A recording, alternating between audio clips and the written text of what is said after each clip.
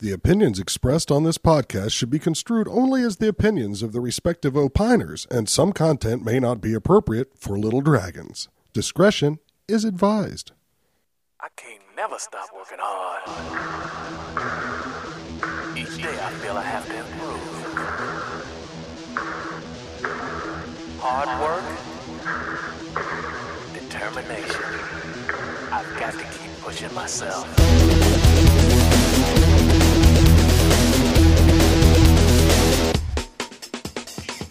Hello and welcome to Hiya, the only podcast that's broadcast for the badass with a brain and hopefully a sense of humor. Episode 46, recorded all over the month of December, starts now. Okay, folks, we made it. We finally made it back. Over hill and dale, through toil and travail, we have returned to you, our dear listeners. And when I say me, I'm talking about the mouse in my pocket and myself. Yeah, it's Dave Jones. We're back. Hope you didn't miss us too much. We certainly missed you. And we're ready to tackle what we hope will be another productive season of Hiya, the martial arts podcast. I guess a little bit of explaining is in order here. The first thing I should probably fill you in on is why we were gone for so long. So, what happened was all right, I got to stop saying this royal we. Separate everything here. The first thing that happened is my family and I, that's the we there. We found the we. Had a new baby.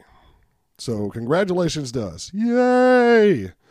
But if any of you have ever had a new baby, or even a slightly old used baby, you know how much stinking time these things take. So that was trouble. I also got a great new job. Yay! Guess what it did? Sucked up a shitload of time. Yeah, we're still cursing on the podcast, so get used to it. And Craig and I, it's Uncle Craig, the Kung Fu Mysterion, has gone walkabout again. Folks, this happens from time to time. I've known Craig in 2014. It'll officially be 20 years. And this is just how he do, because he is an exotic Kung Fu master. And occasionally these people have to go to ground. They have to woodshed. And they have to do what they have to do to keep their Kung Fu strong. So Craig diligently worked to help me transfer the means of production on the website over to my control before he went walkies. And hopefully I've got all that sorted out now, but holy moly, I'm out of my league, and it took me a while to get here. There were new computers involved, new hotness for a computer. Yay! Old busted computer, unfortunately, barely made it to the transfer stage and went blue screen on me literally a day after I received the new computer. So I got my iTunes library and some other important stuff transferred over, but some stuff was lost. So the point I want to make there is, folks, if you have sent correspondence to Hiya and have not received any reply or don't hear it mentioned on the show, please just resend it or tag the Facebook page. The only two addresses operating currently are mailbag@hiya.com. That's mailbag at hiyapodcast.com with two A's. And you can also reach me at dave@hiyapodcast.com. Two A's in there. So it's the Dave at and the mailbag at that are functioning again. And I know that some stuff was lost, some good stuff, because I saw it, but I could not get it from the old computer to the new. And the old computer was not backing up for several months before it collapsed. So my apologies to anyone who has spent time sending us a missive and it has gone awry. That being said, let me tell you what's going to be on tonight's show. I had initially planned to have an interview, which some of you on the Facebook page may have noticed, with Roy Miller. We're going to try to get that back up and running again soon. He was supposed to be in town, though, and the seminar got postponed, so sooner or later we will get to that. That should have been fascinating and will be when it happens. So I was left in a bit of a lurch. So what we've done here, I've gone to my old faithful Steve Kepfer And there's a lot of new stuff that we talked about going on in martial arts, mainly in combat sports. We talked about some judging and some other things. You'll hear all that very shortly. Please be forgiving. This was one of those death by 1,000 edits interview where Skype kept doing the thing that Skype loves to do, where somebody starts the first syllable of a word and it leaves this 2-second pause in between. So I cleaned it up as best I could. I think it'll be very listenable. And of course, the content, as always, coming from Steve is great. And he's got some exciting news for us in that segment. The next thing up for you is Bruce Ryder stopped by the Champagne Lounge. And we hung out and talked some martial arts stuff and got caught up on what he was doing. So I have some of that for you. And last but not least is a special New Year's holiday treat. You are going to get your first real peek inside the Champagne Lounge when the business is going down, people. Yeah, I realize this is a little weird, but I have a new remote recorder that I'm testing out, and I put it out at my 45th birthday party here earlier in the month of December, which was chock full of martial artists and people like that milling about. And I actually picked up some interesting conversation. Now, this will be at the end for those of you who don't care to peek into the Champagne Lounge. And also who, were kind of audiophiles like me and may be distracted by all the business going on in the background. There's some crosstalk, affecting the audio. But again, I think it's listenable, and there's some really interesting snippets of conversation I'm going to lay on you just for entertainment there. So that's getting over my head cold, which you will hear that I have throughout the episode. Blah, blah, blah. This one's going to be epic. But before I rattle on too long, I just want to let you folks know we are back. And I will have irregular co-hosts whenever possible, interviews where possible, discussions. All the features you've come to know and love from this podcast should be reinstated soon. And, my goal is to put out at least 1 hour of content every other week for you. That's a realistic goal, and if I can beat it, I'll beat it. Otherwise, please let me know what you care about and what you don't care about. And again, I'll do some more of this at the end, but I want to thank everyone who has listened, who has helped out with the podcast. Some of you guys, I may be tapping you for help again with this technical business. So listeners, don't look for show notes on this one too quickly. It would be a hot mess to show note anyway. So pay careful attention, especially in Steve's segment, because, again, he has news for you that's pretty exciting. Joke artist, anyone? Mm-hmm. Check it out. And, we'll pop back in and we'll talk just a little bit more at the very end of this one. It's going to be an epic length episode. You'll probably get 2 hours out of this. And again, feel free to pick and choose. If this is your first episode of Hi-Ya, you might want to go back and listen to one of the earlier episodes because this will be somewhat unorthodox, especially toward the end. But I trust you guys are capable of handling that, and gals as well. So without further ado, I'm going to let you get on with it. Oh, and as a side note, some of the music we'll play in between tonight is off the new Dismemberment Plan record. First one in 13 years. I just thought I'd let you know who that was, because, again, the show notes might be tardy or non-existent for this particular episode. Consider it a holiday bonus. All right, folks. Happy New Year. I'll talk to you at the end.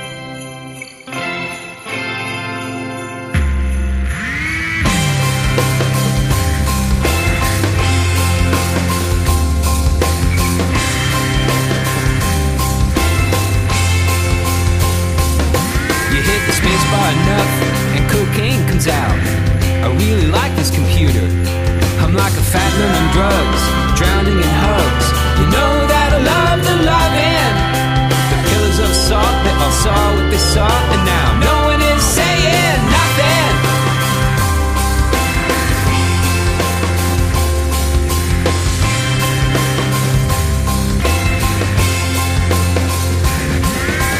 Proud of what you got, and you should be. If I had what you got, then I wouldn't be a fat nun on drugs, drowning in hugs. You know that I love the loving. The pillars of salt, they all saw what they saw, and now no one is saying nothing. Oh, no one is saying nothing. Out till 3 a.m. with the friends again, climbing up that fire escape through the wind and the freezing rain. Roll through the window and into your warm and loving arms again and again and again and again and again. I do it again and again and again and again and again and again.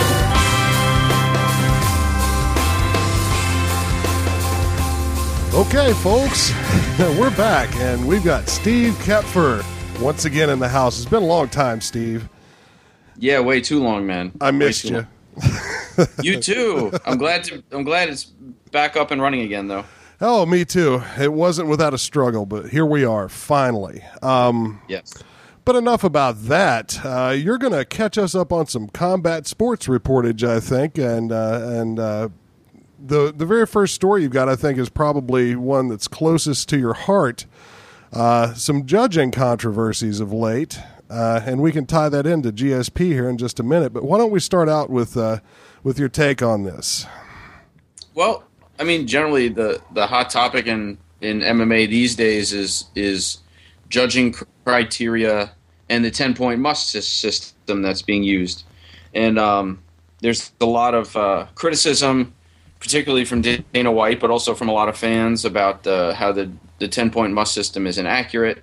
And there's been a few big fights that have had quote-unquote controversial decisions, one of which is the most recent GSP Johnny Hendricks fight, where the vast majority of fans and journalists believed that GSP won.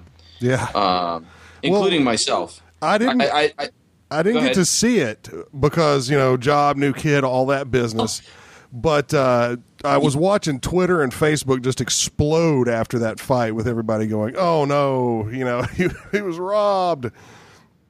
Well, I wouldn't call it a robbery, by any means. I mean, I think Hendricks clearly won. And here's one of the things that causes problems with judging and how fans and a lot of journalists perceive judging is that they don't understand the criteria that's defined by the Association of Boxing Commissions on how you judge a fight. They don't understand the 10-point must system. Well, we'll line it out for us so all our listeners can get their heads around it. Sure. I mean, for those who don't know, this year I got approved as a judge, and I've started judging on a few cards, local cards, just to get myself experience. And I'm actually taking the course again in February, just to recertify. There's been some changes in the rules and things. But generally speaking, for those who don't understand, the fight is scored not as a whole, but by round by round. So if it's a three-round fight, then essentially the judge is kind of scoring 3 individual fights. If it's a 5-round fight, it's five individual fights. And then you'll give the winning fighter a 10 and the fighter that you believe lost a 9. And there are also criteria for rounds, like if somebody really, really put a beat down on another fighter. But basically one fighter gets 10, one fighter gets 9, and then at the end of 3 or 5 rounds you total it up and then you have a winner.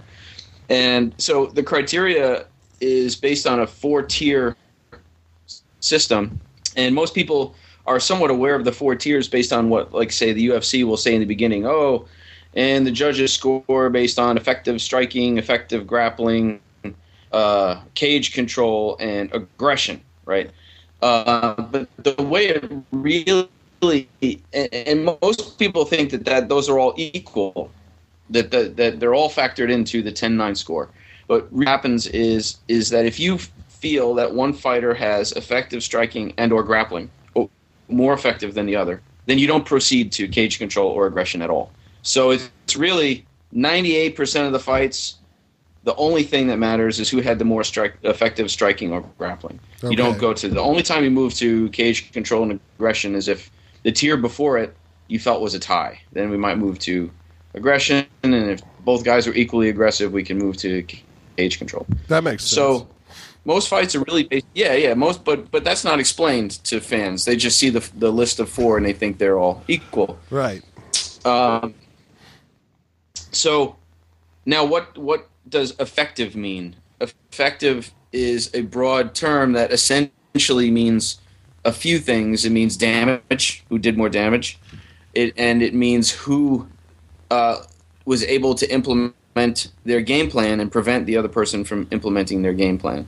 So one thing that I hear a lot of people say is, oh, well, so-and-so defended this bet well, and they defended the takedown well, and XYZ.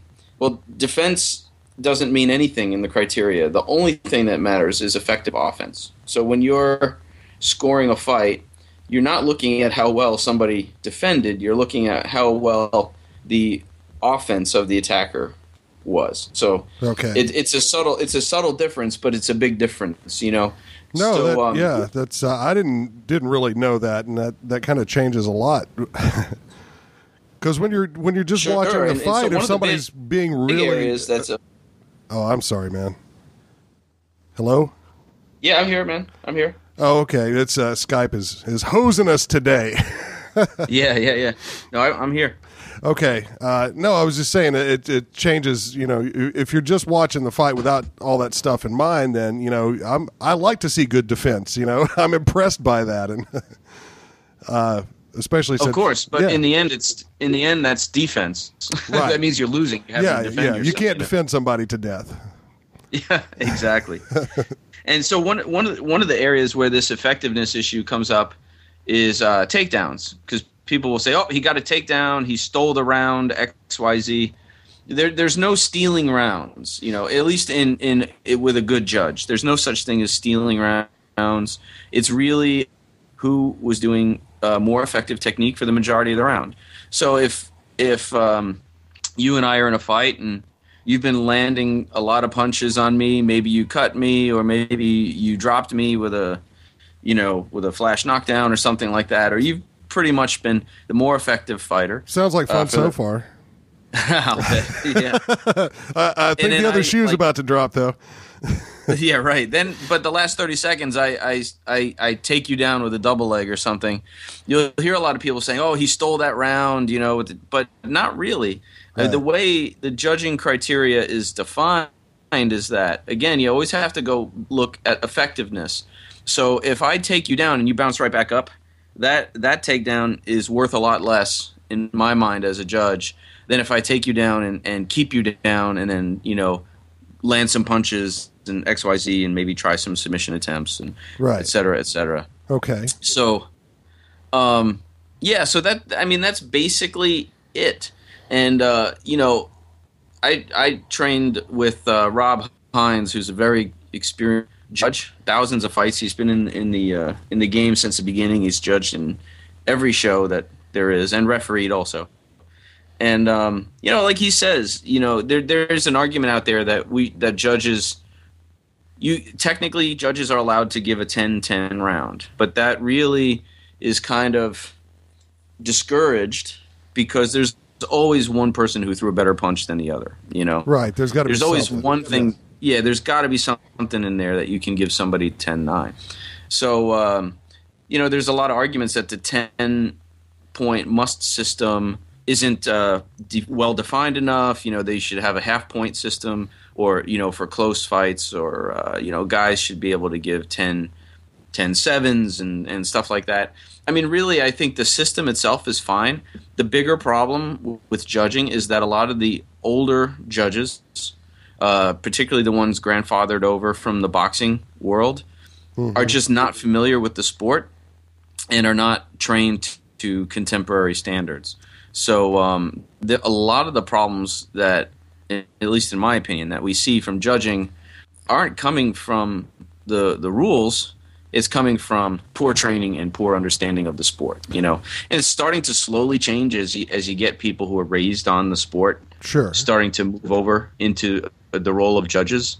But, you know, take, for example, the GSP fight with Hendricks, right? He lost. There was it basically came down to one round that was the deciding round, which was the first round. You know, all the judges had it 2-2 in terms of rounds, and then the first one was the one where there was some debate. That's not a steal by any means. Right. You know, I mean, the judges all agreed on 80% of the fight. and it was that one round that was disagreement. So it wasn't a highway robbery. Right. And I think the reason that a lot of people were upset is because visibly, George St. Pierre did look like he got severely beaten down. You know, I mean, he just looked like he went through, the meat grinder. Right. But in the end, you're not. The judges aren't scoring a fight as a whole like they used to do in Pride, for example. Okay. And I'm not saying that I don't think there should be some kind of factoring in the fight as a whole, but that's just the way it is right now with the 10-point must system. Judges are not looking at, in round 2, they're not looking at what happened in round 1. Now, at the beginning of the round, they start again. Okay, we're judging this round. Yeah, it's that whole. So each round is its own entity.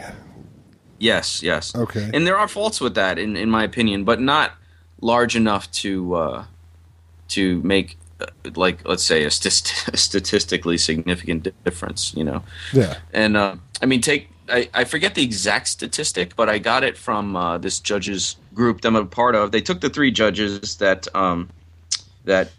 scored the GSP Hendricks fight, and the one judge that was getting the most criticism from people for scoring. The 2 judges that were getting the criticism for scoring it for GSP, because one judge did score Hendricks as the winner. They look back at their record, and I think the one, I don't know the numbers exactly. I could find them out, and you can put them in your liner notes if you want. But okay. I guess between the 2 of them, they had judged like 80 UFCs, like 40 apiece or something like that, and were only wrong like 3 times. Like only 3 times their score was different than what the winner was. Right. So the problem is nobody gives these guys credit when it goes well, which is 99% of the time. Yeah, exactly. But when it goes wrong, everybody's like, "Oh, the judging sucks." Dana White is all on the air saying the Nevada Commission sucks and these judges should be fired. What most people don't know is that, for example, when the UFC travels to other countries where there are not athletic commissions, they hire the judges that come with them, right? So when they do a show in Nevada, the Nevada State Athletic Commission, those judges work for the commission. They don't work for the UFC. But when the UFC goes to say, China, any other country like England that doesn't have a athletic commission that oversees everything, they bring the whole road show, the judges, the referees, and everything. And the funny thing is that these same judges that Dana White was bitching about in the GSP Hendricks fight are the same ones that the UFC itself hires to bring on their road shows. So if they were that bad, you wouldn't be hiring them. Right.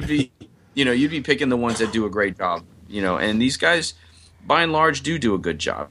It's just like anything else. When they mess up, oh yeah, just like people pay attention. Just like being the umpire, nobody notices you back there when things are going smoothly. Yeah. And there are problems with judging, but by and large, I think the 10-point must system works.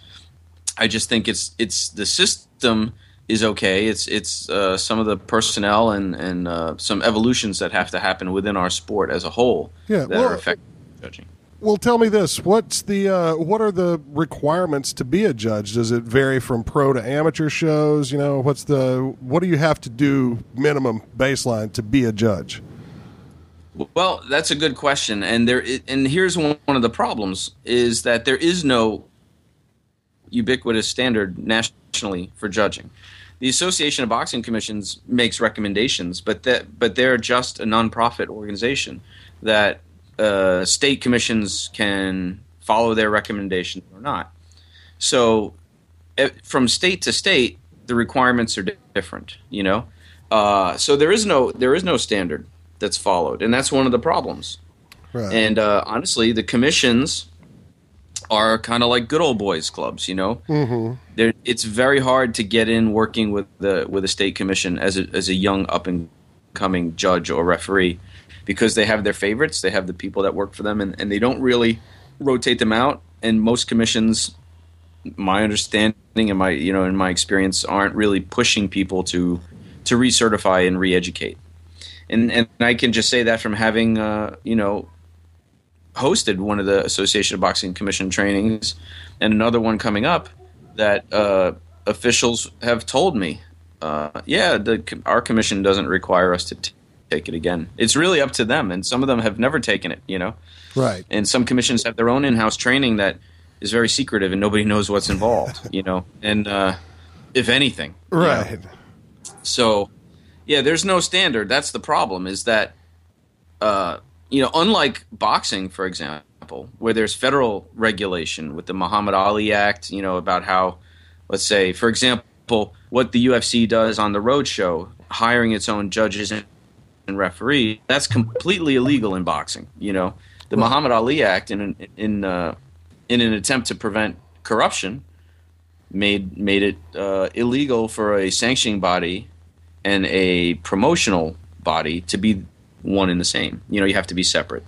But all those kinds of laws haven't been instituted in MMA yet. Well, do you think they need some sort of Sarbanes-Oxley law like that for MMA? And if so, who would be able to, set that rule? Well, that's the thing. I mean, look how long boxing's been around. It took over 100 years for us to get the Muhammad Ali Act.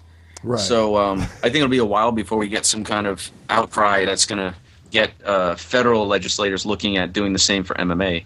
So right now, it's state to state. It's kind of the same as what we were, in the past episodes when we were talking about amateur MMA, that there's no standardized regulation across the country, and it's the same with judging criteria and referee criteria and fight doctor criteria. Right. There's some states that just any physician can volunteer, and there are some states, for example, that require you to be a trauma physician, and then there's everything in between. So that's our sport is still in its infancy in that regard.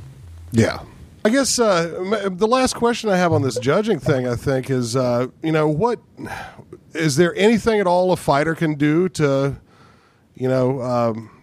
what should a fighter, know about judging? Going, is there anything they can do to help their chances for getting points? What? How does it impact them? Well, first of all, I would suggest. The whole reason I originally took the ABC course on refereeing and judging was because I was a coach and I wanted to just make myself to give myself some more stock as a coach.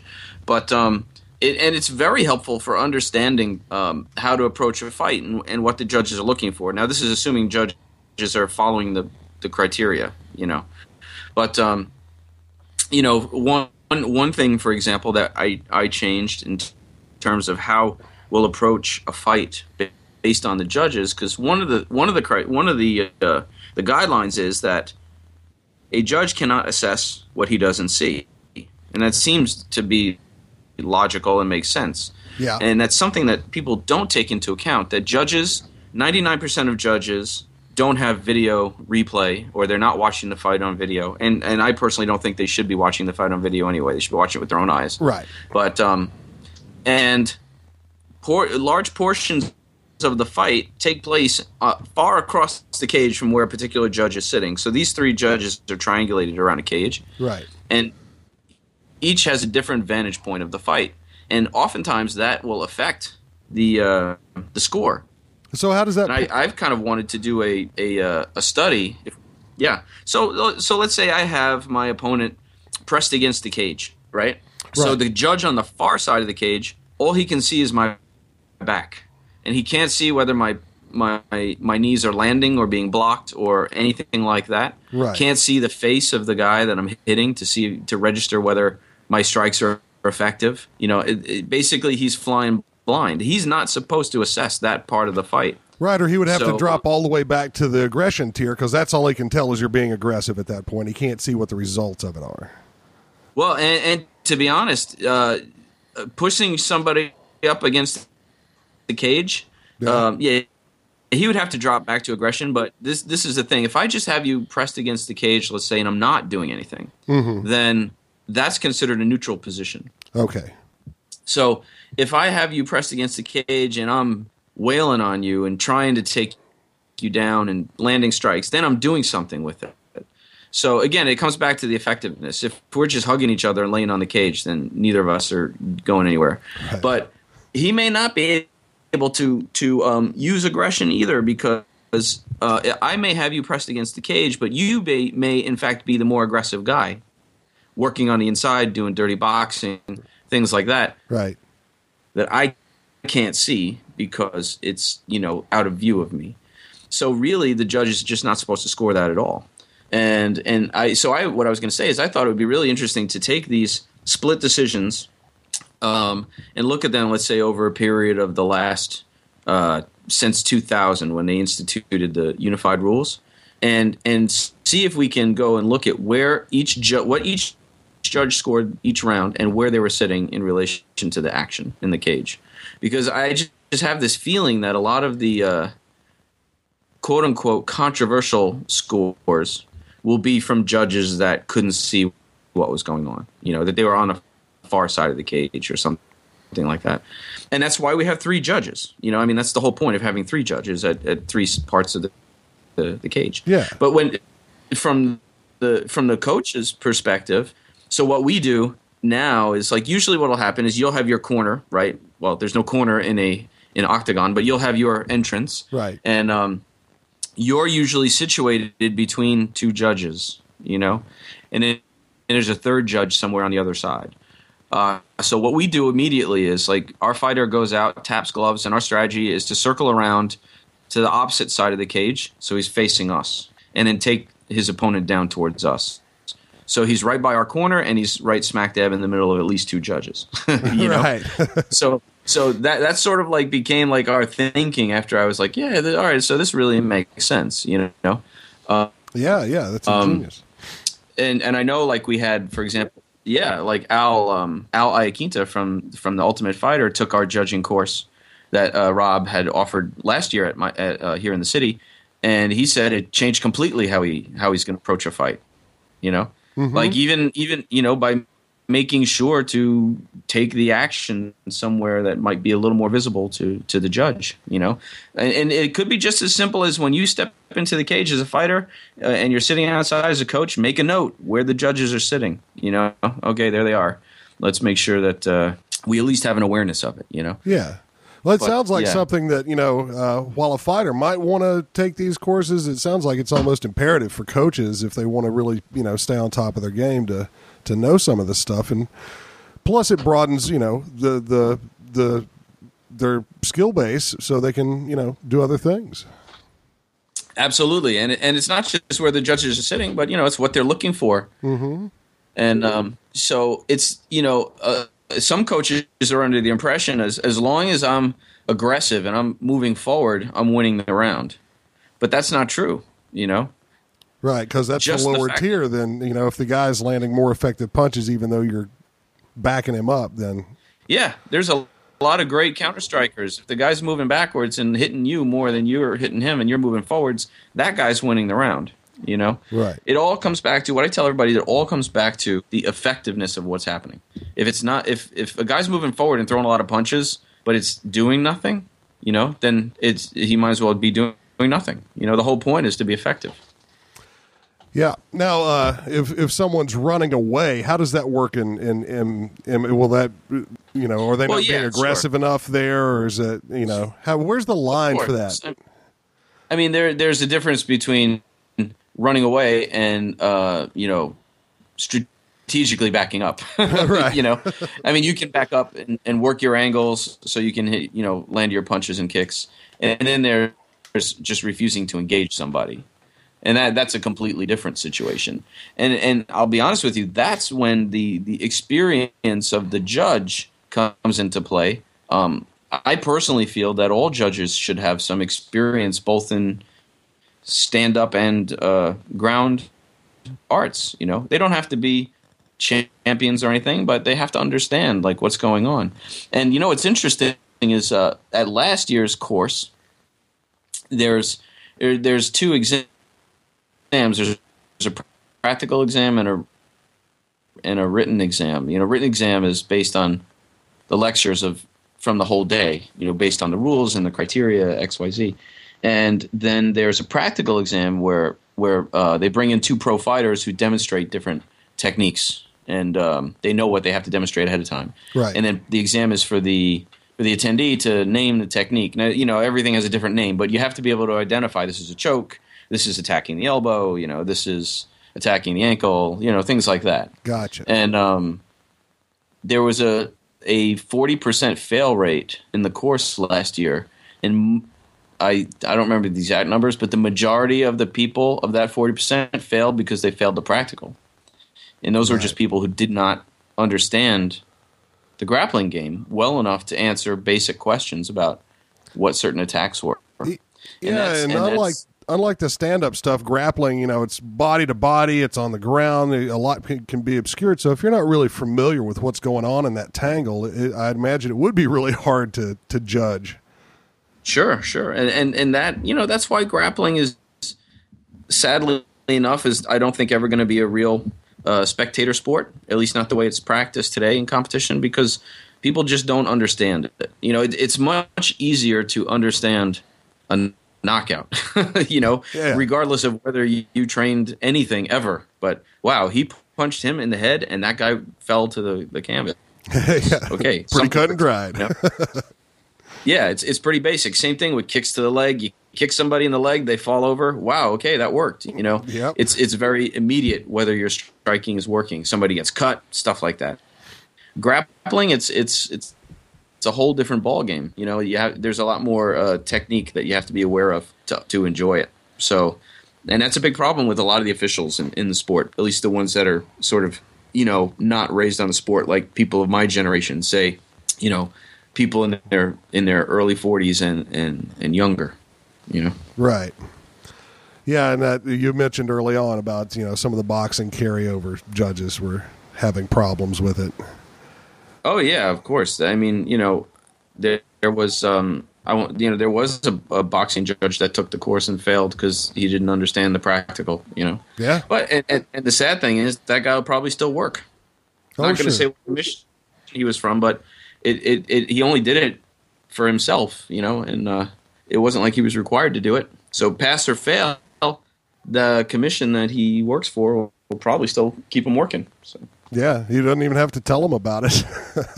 Yeah, exactly. Oh well, it's a rough game, that fighting sport. Mm-hmm. So many things can go wrong, or I don't want to say that. So many factors are involved that it's it's like life. Nothing's ever perfect, and sure, you got to go for the biggest result to maximize your chances of winning. Because if you choke somebody out or you knock them out, you've won the fight. Exactly. I mean, I always come back to the fact that most of the fights nobody's complaining about the decisions, and that means most of the time the judges are doing a great job. Yeah. And I don't know a single sport where there's never controversy over judges' decisions, whether they be umpires or whatever. Right. I mean, the bottom line is there's human error. Yeah. And I'll tell you another thing. I've never seen a fighter after a fight go scream at one of the judges like John McEnroe. Yeah, for sure. Well, you'll have to scream at all three of them. Well, it makes it hard, and they're all spread out. Yeah, totally. And on the other side of the cage, too. Yeah. Safety. McEnroe could have climbed up that little chair and just beat the tar out of one of those judges if he wanted to. But anyway, before I get silly, so this kind of ties in with George St. Pierre finally retiring. What do you have to say about this? I mean, obviously the man had an incredible career, but it is kind of a weird way to go out. What's your take on this, Steve? Well, I mean, okay, let's just the background being that he won the fight officially, right? That a lot of people were upset because they felt he didn't win the fight. I don't think he won. I agreed with the judge that scored it for Hendricks, but hey, that's the way it is. He won, and and he makes the announcement in the ring.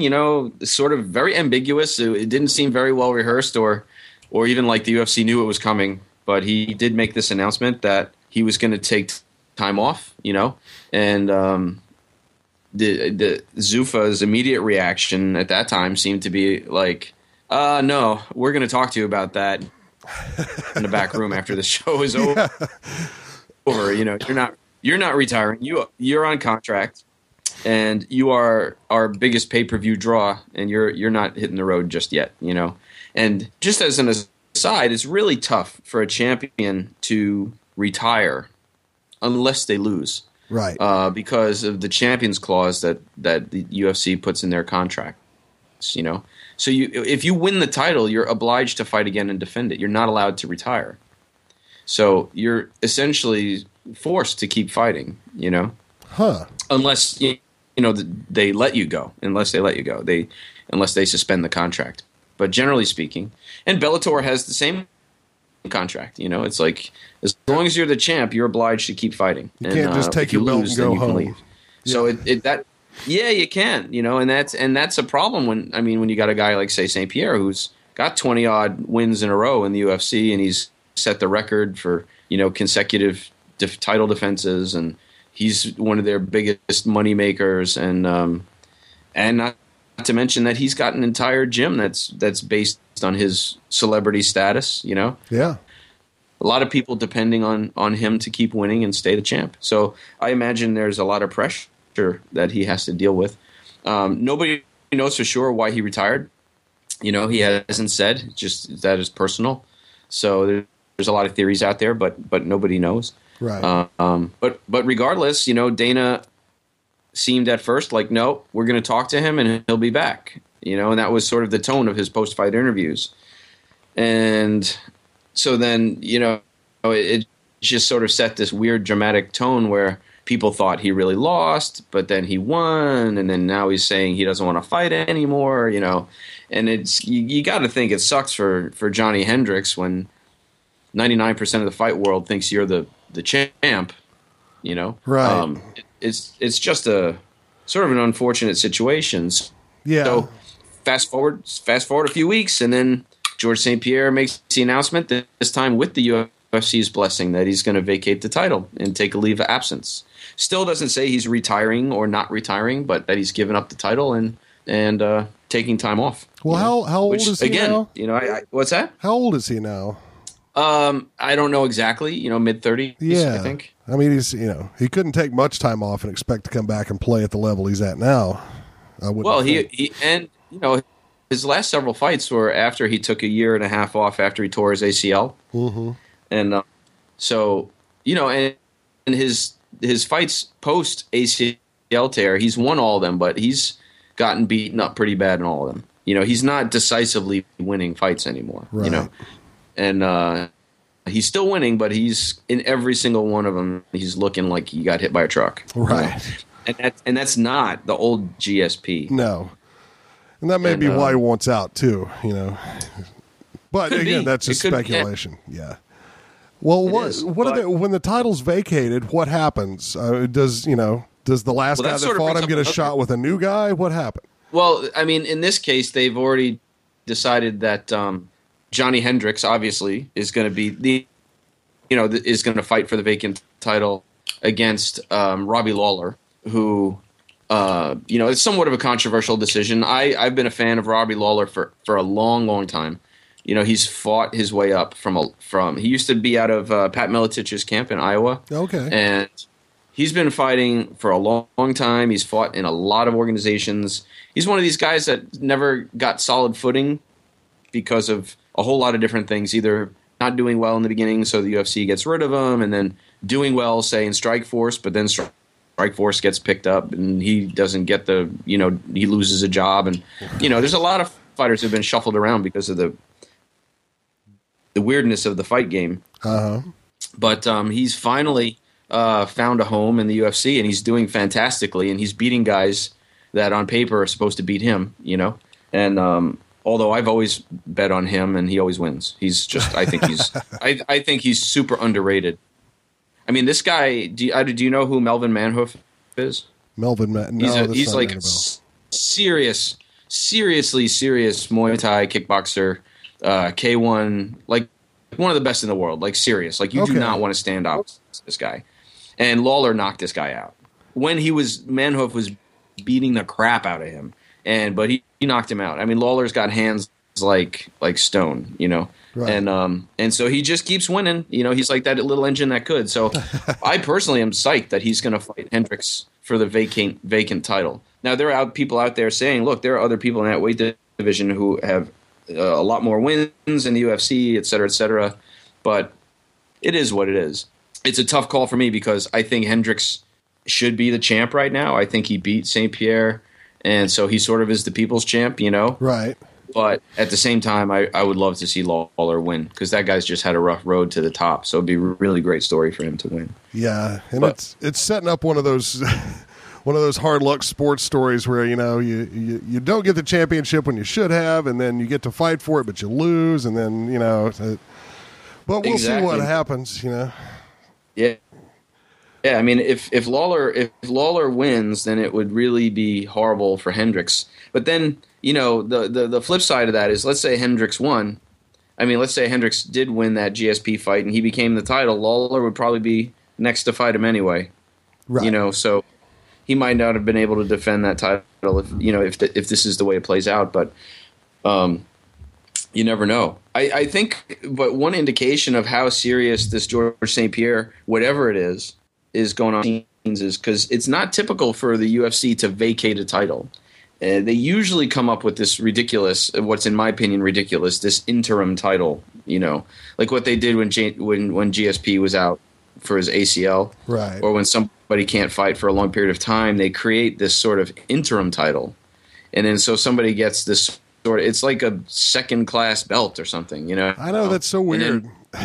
It's very weird. And I've never agreed with it. And a lot of people disagree with me, but I feel that interim titles just confuse the situation.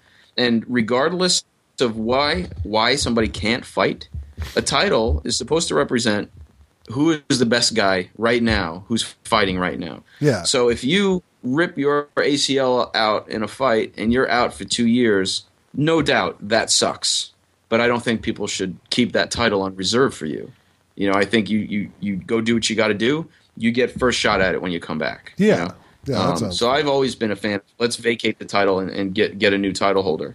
I mean, if it was let's take St. Pierre for example. If he had vacated the title during his ACL tear, which I was saying that they should have done, and everybody else was saying, not everybody, but a lot of people were saying, no, but he fight. So why hold a title for him? We should hold a title for him.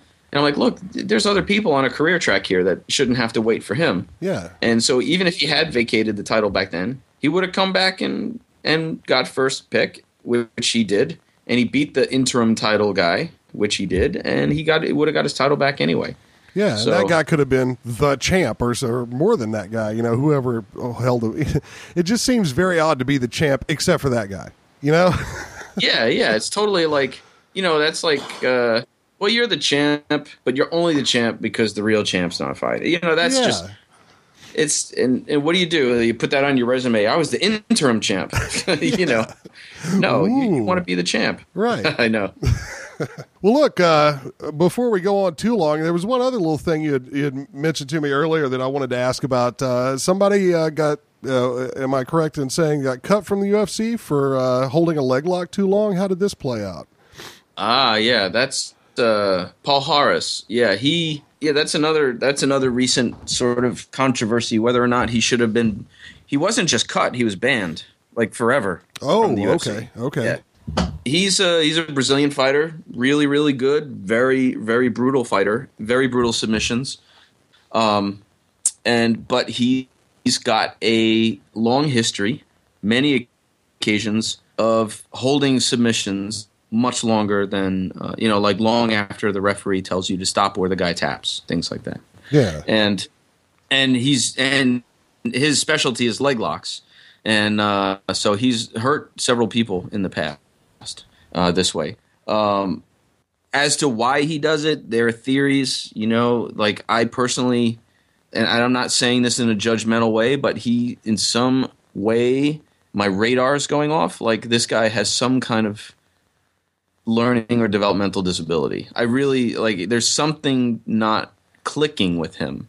It's almost like, to make the stereotype, like the coach is like, okay, you go out and destroy, and then he's like, yes, boss, I go destroy, and then he just doesn't stop until destroy. There's something not connecting if you watch. Now, so the controversy comes from, he did this supposedly in the UFC, and there's lots of videos out there with timestamps and all this, and people all dug into it on how long did he hold it after the referee said stop, and it turned out to be like a second and a half or 2.5 seconds, which is a lot when you're putting a strain on somebody's ACL. Yeah, and people don't tap until they have to. They don't want to lose, so you're at the breaking point already. Now I watched that fight and I thought, okay, I didn't watch the fight live, and everybody was going crazy, like, oh, he did it, And I'm looking at it like, well, it wasn't in the same league of the other occasions. You know what I mean? I think what it was the straw that broke the camel's back. Okay. If this had been his first offense, I don't think people would have been saying, you held that too long, you're out of here, But it wasn't his first offense. And so I really think it was a matter of him having a history already. A pattern of behavior. Because even his opponent was saying, dude, the guy didn't hold it that long, Yeah. But it was just like, okay, we've had enough. He's also been banned from Abu Dhabi for the same thing. And, and I've seen a lot of his fights. I watched tons and tons because he was supposed to go against Pablo Popovich at Abu Dhabi this year. And Popovich actually brought me down to Florida to train him in leg lock defense because he knew he was going to go against Paul Harris. So, I watched like every single Paul Harris video there is available to look for some common ground amongst all the fights and some weaknesses, XYZ. And so I went down and worked with Popovich on that. We built a strategy, and he ended up not fighting him because Paul Harris was banned from Abu Dhabi also for the same thing, for holding submissions too long. Yeah, maybe I'm a big Nancy boy, but if I knew somebody had a reputation for keeping it up after the fight was over, I don't know if I'd want to fight him at all. Yeah, well, I don't know. There's different fighters and competitors. Some people want to fight that guy. Yeah. Well, like I said, I'm a big Nancy boy, so here you go. To show that this guy's beatable. Right. Well, honestly, what his, just from a technical side, his leg locks are not stellar, like in terms of fine technique. What they are is really fast and really aggressive. Right. And in a community, the BJJ community particularly, who has a sort of built-in fear of leg locks to begin with. There's this whole taboo of leg locks, and a lot of BJJ guys don't train leg locks from the beginning, and they're unfamiliar with them, and what they do learn about them is oftentimes not very proper. So it's just a horrible combination. And I personally also feel that the uproar against Paul Harris, let's say if these were arm bars, wouldn't be nearly what we have now, but they're leg locks. Because I mean, you didn't take Frank Mir breaking Tim Sylvia's arm, right? Or Frank Mir's broken 3 arms in his career, and nobody's looking at him and saying this guy's insane. It's just culturally, because Brazilian Jiu-Jitsu has such deep roots in the MMA community. There's a taboo against leg locks, and you go to tournaments. I just went to a tournament here. We had a guy, one of my guys was in the finals of a match, right? Mm-hmm. And he slaps a choke on this guy. He was losing on points, but he gets this choke on this opponent, and the opponent does what is, no offense to any of my Brazilian friends out there, but what is called the Brazilian tap, which is like a light tap to make the guy stop, and then you say you didn't tap. Oh. So it's a dirty trick, and so my student had the choke on this guy, and the dude tapped underneath their collective bodies out of view of the referee. My student lets go, and then there's a big hoopla. He claims he didn't tap XYZ. But you know what and this is not rare at grappling tournaments for those of you who out there who go to these things. You've all probably have examples of it. But what did the officials tell you? Don't let go until I tell you to let go. You know what I mean? And so there's this weird paradox when on one hand you're told you keep going, it's not your job or your responsibility to stop and be a gentleman. the referee's job, you know. And then on the other hand, if you don't stop, you're called unsportsmanlike, or, you know, let's say Jabari had my student Jabari had choked this guy unconscious and stopped it, and the ref was not in a good position to see the tap or to see if the kid was unconscious, then everybody would be saying, dude, you're like Paul Harris. Like, why don't you just let it go already, you know? Right. So there's definitely some double standards that go on, and I think because Paul Harris attacks legs, it's just magnified even more. Because we see all the time in tournaments and fights, guys cranking on arms, you know, like till the cows come home, and nobody's complaining that they're being too brutal, you know. That's some really interesting politics there. Just the nature of the technique is almost more important than the result. Oh yeah, I mean, you know, it's, you know, where it all started, and I think it was the 60s, you know, in Brazil, there was the Gracie family was the more powerful family, and they were pretty much running the show in terms of jiu-jitsu.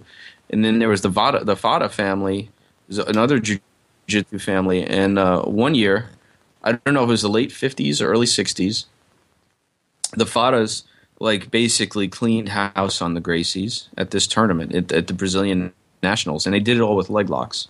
And then the year after that, leg locks were banned.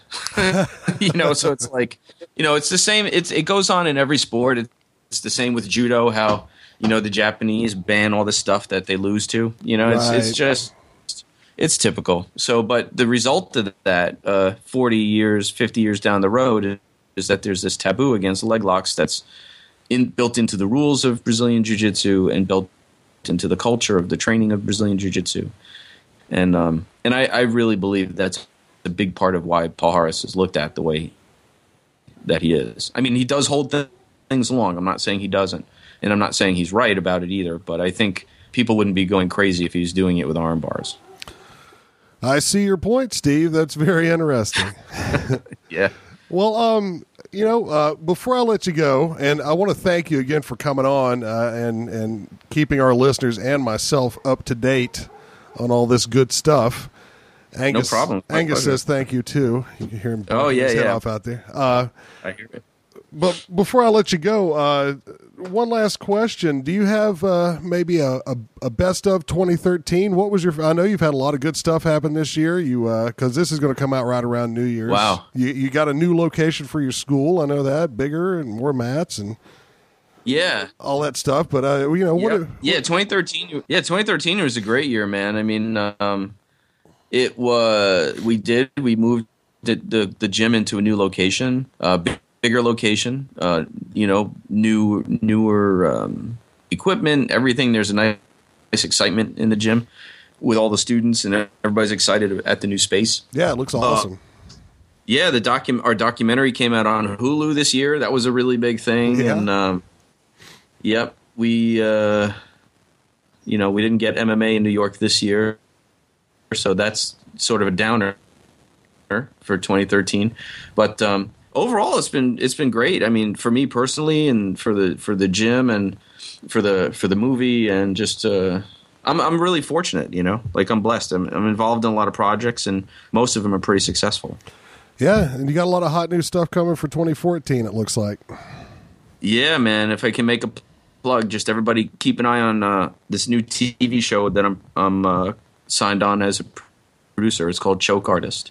You can follow us at Twitter on TV Choke Artist, or we're on IMDb too. You can look up just Choke Artist. But we just finished casting for the series this weekend. Yesterday, in fact, we spent hours and hours auditioning people, and we're down to our picks, and so hopefully we'll announce who's going to be the cast on Monday.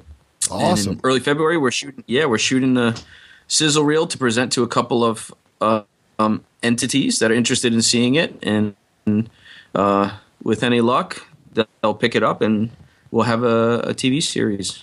So it's pretty cool, man. Awesome. Yeah, well, listeners, we'll remind you again as this moves along, but Choke Artist, get out there and check it out. And Steve, you know, if you wind up doing any location shooting down here in Georgia and need a set painter, I'm in the union.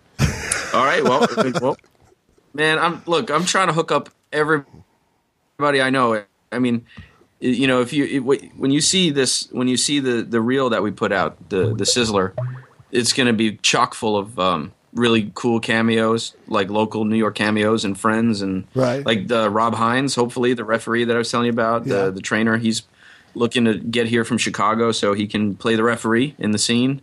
And I can't say who yet, but it looks like the lead character is going to be played by a known UFC fighter.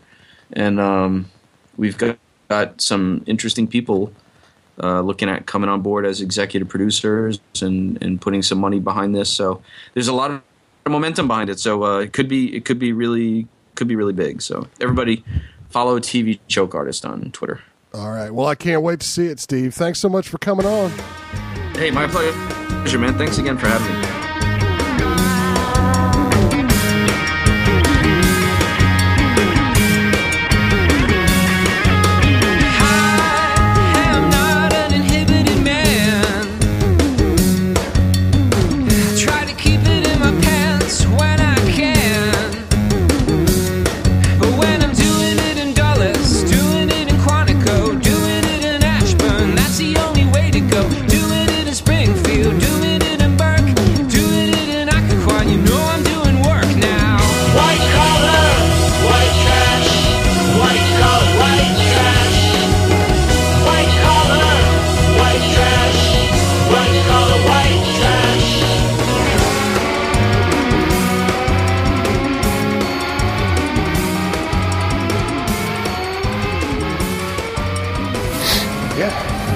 Greetings from deep inside the Champagne Lounge.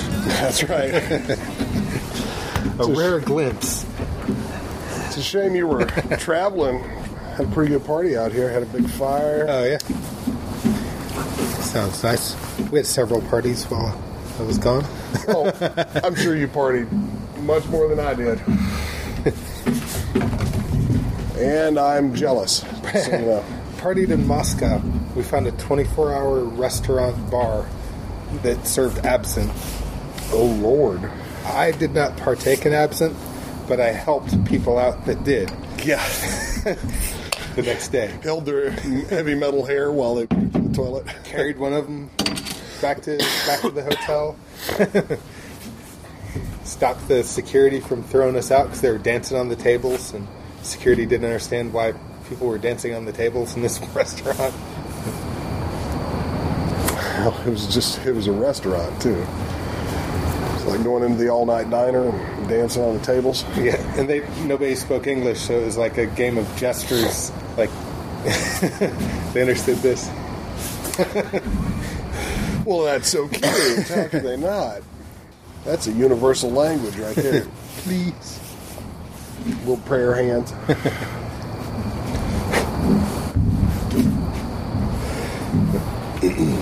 But yeah, violence in Ukraine, that was pretty crazy.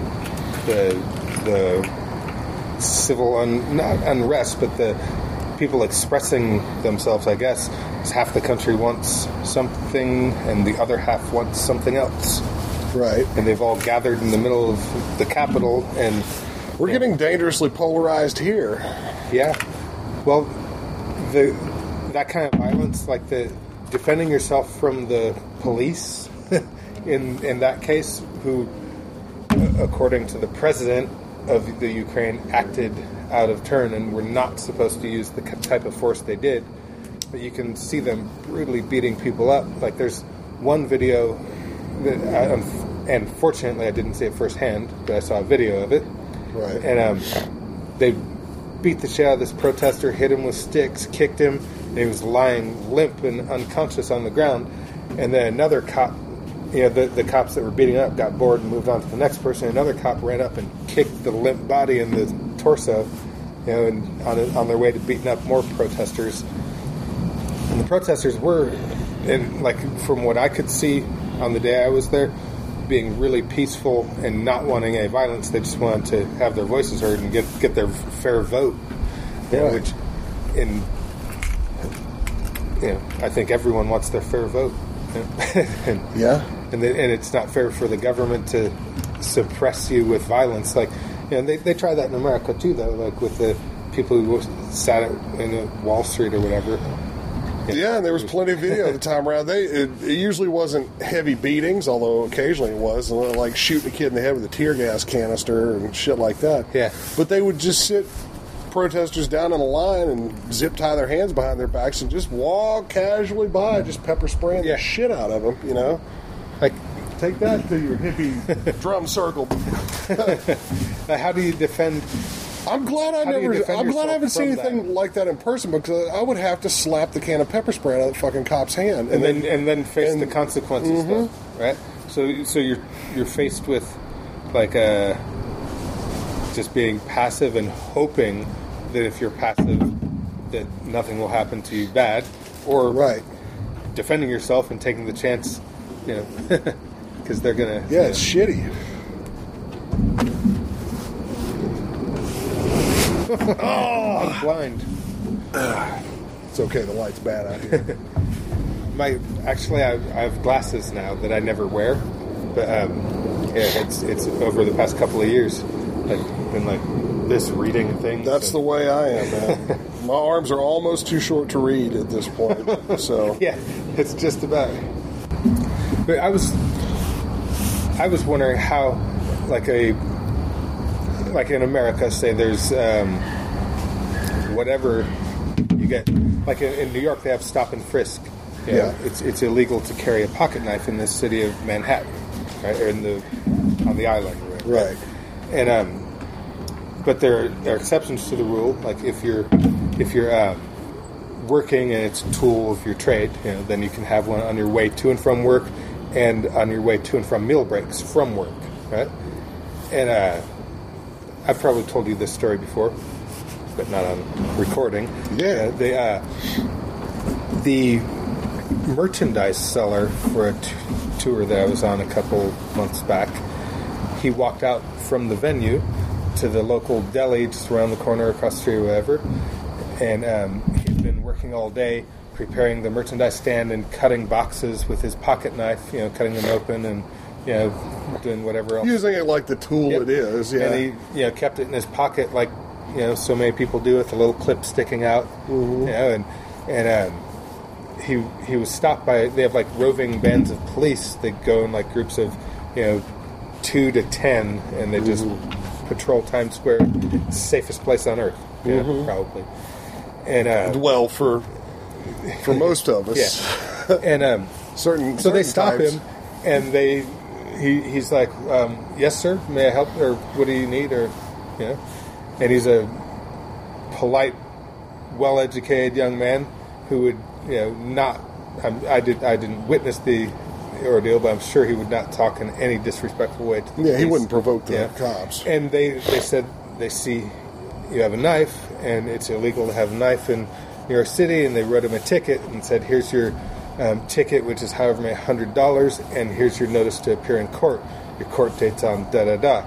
Of course, that's pretty inconvenient because he's traveling on tour, and I was the tour manager of the tour, so I tried to do what I could to help him out. So I, you know, called the attorney or whatever and found out the exact laws, and we could have gone to court and fought it, but of course that would have cost thousands of dollars and time and just not worth it. So he ended up just paying the ticket, you know. But the police confiscated his knife for no just reason at all. Yeah. And they have this. Wait, if you're going to give me a ticket, leave the knife. Well, in New York, they have the stop and frisk policy, and that's spreading to more cities, you know, and where the police will just stop you and frisk you, you know, and if they find anything. I gotta say, I don't think anybody would have stood for this shit in the 70s, you know? I do not remember the world being this way. I was trained, brought up, like, you know, people can't do that shit to you.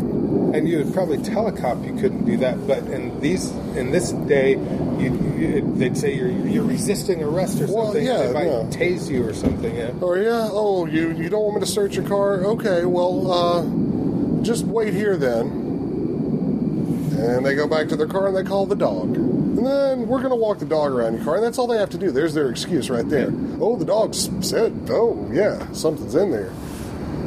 It's just ridiculous. You got to stay one step ahead of it, brother.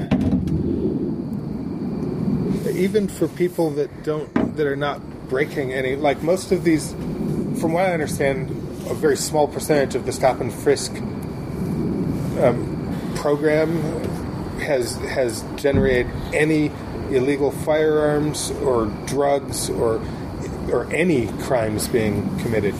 You know, there's one that's sort of a Facebook, YouTube sensation right now of a kid that actually recorded one of his ordeals of being stopped and frisked in New York, and the police officer, you know, he has a quota to meet. Like they have to do so many stops and frisks every day, every shift, or I don't know if there's a penalty. I don't know what they get, whether they do or don't do it, but they just do it. You know, yeah, so it's like traffic stops. Yeah. It generates revenue. And so this kid recorded the whole ordeal, and he's, you know, like, why are you stopping me? And they said, well, you look suspicious. And he asked why he looks suspicious. He walks this way every single day, you know, at about this time coming home from work. I'm the same guy that was here yesterday and the day before and the day before, walking down this street wearing this hoodie. Yeah, like, what am I, you know, what's wrong? And they're like, you know, shut up, don't smart off. And then they grabbed him, and he's like, why are you grabbing me? Stop. Don't, you know, why are you being so rough? And they slam him to the ground. You hear this big scuffle, you know, and it's like they just completely, there's no respect for people's rights, I think. Yeah. Well, let me guess, this was a small segment of police. Yeah. I'm sure that, and I have a lot of friends actually that are police that I've met through my job, you know, and I'm sure that none of them would approve of that kind of behavior, but people that, you know, do the same thing, same line of work as they do, perpetrate that behavior. Bullshit. Yeah, it is. But it's like, how do you defend yourself from that kind of attack? And I don't want to say from the police, I want to say from a sort of power-hungry person who happens to have a job where they're... Could be the mailman. Because that's not, you know... Could be the dog catcher. Having said negative about police, I just want to say that 99% of them would risk their life for a complete stranger any day of the week. You know? Yeah. So, yeah, I don't have a problem with the police. I just have a problem with police that... We have a problem with abuse of power. Yeah. And the police is one place that can happen. Look, I worked with a lot of police, too, doing animal control. And D.C., rough... Good ones and bad ones. Crack 90s. Yeah. You know, that was one of the little mini topics I was actually going to throw out was if you had, I was going to ask you if you'd ever had a job or something. Like we had Aaron Fields on the show, like the second show or something, third show. Mm-hmm. And he was a firefighter, and he'd adapted some wrestling techniques to hose handling because they're super, and it's amazing stuff. And now he goes all over the country training that shit. And, you know, he's like, you know, firefighting taught him more about fighting, life and death situations than martial arts did, or very much informed that back and forth, obviously. And I was thinking, you know, animal control for me, that definitely influenced my martial arts path heavily because, you know, so many things happened that I had to learn how to deal with that are contingent to violence, and then some violence, you know, whether it be an animal or human, but just the threat of it every day. And I have to say this quickly, too. Dog catchers get the shit into the stick. Boy, nobody likes us until they need us, and then they're angry because there's only one of you and it takes you half an hour to get there. Yeah. You know? Why aren't there 50 of you? Buffy's down the drain, you know? Save Buffy. Yeah, but, you know, it's one of those professions that's like firefighting or police work. There is potential for abuse there, and animal control is largely unprofessionalized, or it was. It's been improving fairly steadily, but, you know, 20 years ago, you could go from one place to another, and it's completely different. And, you know, you go from really dedicated Humane Society, hired people that are working their asses off in bad conditions, to some place where, you know, you've got 3 or 4 hicks that like their county job and, you know, don't mind using a gas chamber 20 years past when you should be doing that shit, you know? Yeah. Put poor little kitties to sleep. Yep. But I just wanted to throw a shout out there for my G units, my animal control people. But the question I was going to ask you, is there a job or something like that you've had, maybe your job now, you've done this most of your life, that feeds back to that high level with what your concepts and practice of martial arts is? You know, I think with my job that I've done since I was a teenager professionally, has been a sound engineer, and you know, oftentimes, like now, I don't really have to do a whole lot of physical labor, but to get to that point, I had to do a lot of physical labor. Yeah, you were humping gear, weren't you? Yeah, and you know, I like feeder cable. A bundle of electrical cable weighs about 50 pounds per bundle, and it's a lot more efficient to carry 4 pieces of it at a time than 1 piece at a time. Yeah. So you get really strong. That's the in farmer's weird walk, places. man. That's that's one of those old strongman exercises. Like you get 2 5-gallon buckets and fill them with cement and just pick them up and carry them, motherfuckers. You know, and you know, pushing cases up a ramp. There's a 16-foot ramp that goes up to a truck that's 5 feet high. So you can do the math and figure out the angle if you're interested. And but about 3 degrees. Yeah. So you learn how to, an average road case full of cables and such might weigh 500 pounds, and you and one other person are pushing it up the ramp. So you have to be sensitive to how hard they're pushing, for one, because if you don't push at the same speed, and whatever, you're working against possibly go go off the ramp, and then you end up getting yelled at by the production manager. And you don't want that. Nope. So just it taught me a lot about body mechanics, like pushing cases and carrying heavy equipment, and like setting up. Like a great friend of mine, Brandon, is a lighting guy, and for years he's picked up, like he's bent down like this, grabbed 2 handles, and picked up this awkward object that rotates this way and spins this way. Right. So it's like pulling in every direction, and sets it on something above his head. And he does that 60 times a day in the morning and 60 times a day at night. And he's one of the strongest, like retard strong person you've ever encountered. No, I always said the strongest person I've ever known, pound for pound, Paul Salute. Well, maybe I'll beep his last name out or whatever. He was a good old boy in Athens, smart guy, he homebrewed really good beer and wrote poetry booklets in his spare time out in his shed. But he was a construction guy, and, he was probably, at the time, he was about 30, maybe a little over 30. He was older than me.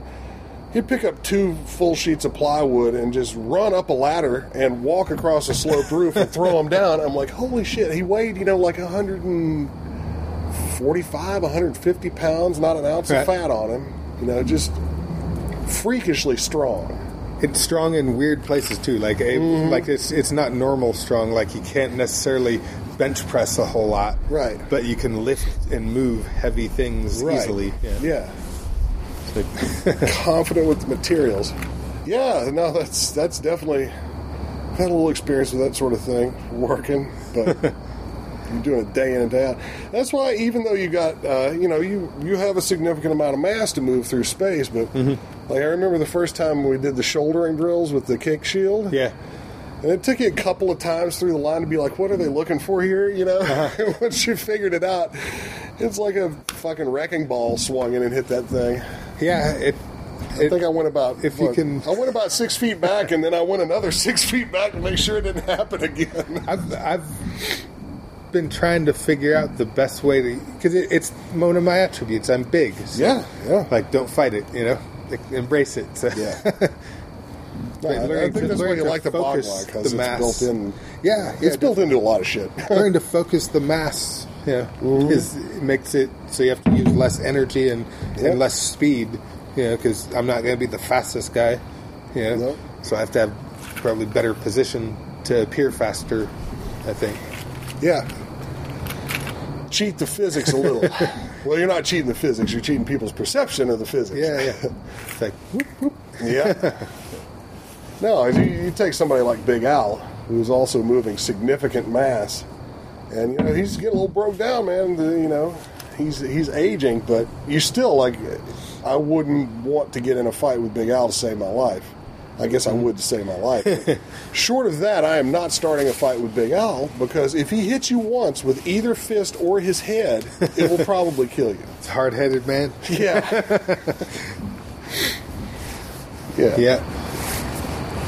Speaking of which, we got to get Big Al back on here. Yeah, definitely.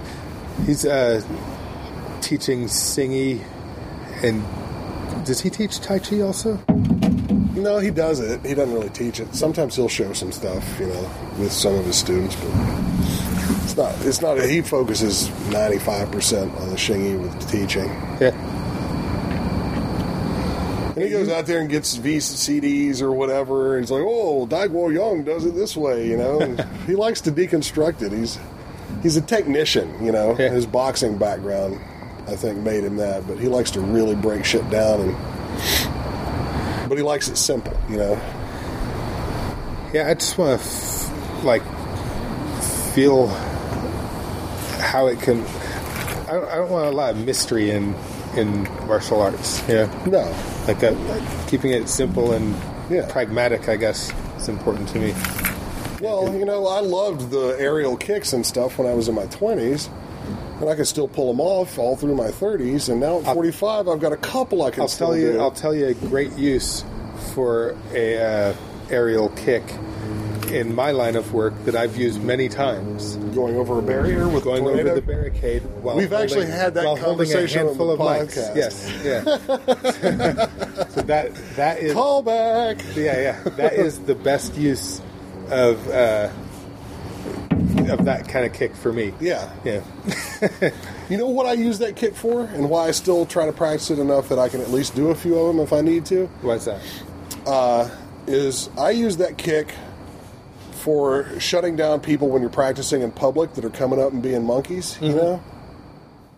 Like in Decatur one time, a bunch of young kids from the high school, you know, black kids had their hoodies up and stuff, and this was before apparently it was okay to shoot these kids. That's a joke. It's painful, Boom, but- knee slapper. Yeah, but they were just goofing like any high school kids will do. But they came up there while we were practicing and started jumping around and going, hi-ya! And swinging their arms, and this is Mortal Kombat, woo! And I just, you know, I'm like, okay, this is disruptive. And it is a public place. We have to share. But it's disruptive as hell. So I walked up to the guy in the center. He, like, did some weird-ass attempt at a jumping chicken kick or something. I'm like, no, you're doing it all wrong, dude. It's like this. And I, you know, ripped off 3 or 4 banging kicks. And they were like, ooh. Okay. And they just walked away. I'd do some kicks. And if they taekwondo were just speed. kept watching us practice in Bagua, they wouldn't have walked away. They would have kept mocking us because they had no idea what was going on. Yeah. You know? Well, some of the simplest, most boring-looking things that I know about martial arts are probably the things that I could have the most violent action with. Yeah. No, you keep it simple, stupid, when you're actually fighting. But, you know, it's good to be able to whip shit like that out just to make people say, oh, okay, this guy is a karate man. I'm going to not fuck with him anymore. You rarely want to use it for that. But, like, kids, you know, it gets kids' attention. Like high school, when I taught high school, occasionally I would just bust a move on their asses. Do something they couldn't do, even though I was the 40-year-old guy, you know. And it got their attention and their respect, and they would do the exercises I was asking them to do after. I'm like, it gets you here if you want it to. You I know? always try to motivate younger people at work by, you know, walking faster than they can, making them catch up, you know, just and emphasizing like doing things Let's very just show them how work gets done. precisely. Yeah. You know, there's why are you lagging behind? You're 20 years old. You should be walking ahead of me. Yeah. Yeah. I wanted to ask you, because you travel a lot and you do this thing, I was thinking about some specifics just as a quick, short little topic here on, quit flipping around on me, I'm looking at my notes now, on how to train with no time. Mm-hmm. We've talked about this before, you know, in a broader sense, but what are some of the things that you do to try to train as much as you can? Because, like, you know, with my new job, I get on a thing, and I might work 7 12-hour days a week for 3, 4, whatever weeks straight. It's really hard, but I have a schedule, and I'm not too ambitious with the schedule, and I pick a couple of core things. Like, my main martial arts practice has always been Tai Chi Chuan. A few years ago, I started learning Bagua, and I sort of stunted at the first, section, basically, but I've continued to practice it, so Right. I make sure that There's a ton of utility in that first bit of material. Yeah, and I've learned like 1% of it, like just the ideas that are available, I'm sure, it's like the... You got a few more percents than that. there's a lot of stuff I haven't thought of with it, though, and a lot of stuff I make up with it. That's half the fun right there. But I don't know,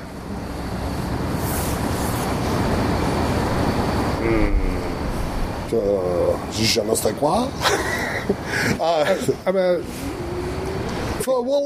I'll give an example of something I do when I don't have any time. When I have a few minutes, like you're relaxing, it's like I'm not going to go work out. Right. But I just went through Phoenix with Pittman again a couple of weeks ago. I was like, okay, I need to make this stick this time. I did the entire form like half a dozen times in this much space. Totally fakey walkthroughs, just boom, boom, and just kind of shifting your feet in place for the steps, making it really small. And yeah, I'll do stuff like that too, for sure. And I've learned to practice in really small places, like where I did most of my Bagua practice was in a bus hallway for the past 6 weeks. So I love that Bagua. It fits in your pocket. You really only need enough room to go in a circle. Is just wider than my shoulders. Mm-hmm. And I even did some training with a buddy of mine on the road in that hallway, just trying to figure out like confined spaces and how this stuff works. That you just make time, but you don't you don't get too ambitious with it though, and like say I got to practice everything I know and do my physical training and do because it's impossible sometimes. Yeah.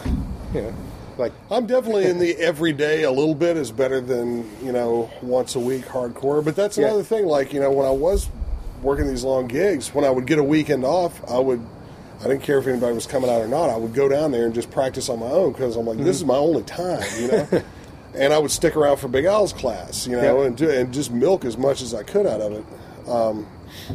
Aside from the risk of hurting yourself and being not warmed up enough. But in a way, I think your 20s gorging is when it's a good time to train so many hours a day. Yeah. I kept it up into my early 30s. Because I think from about 25 to 35, I trained a lot of hours a day. Yeah. And...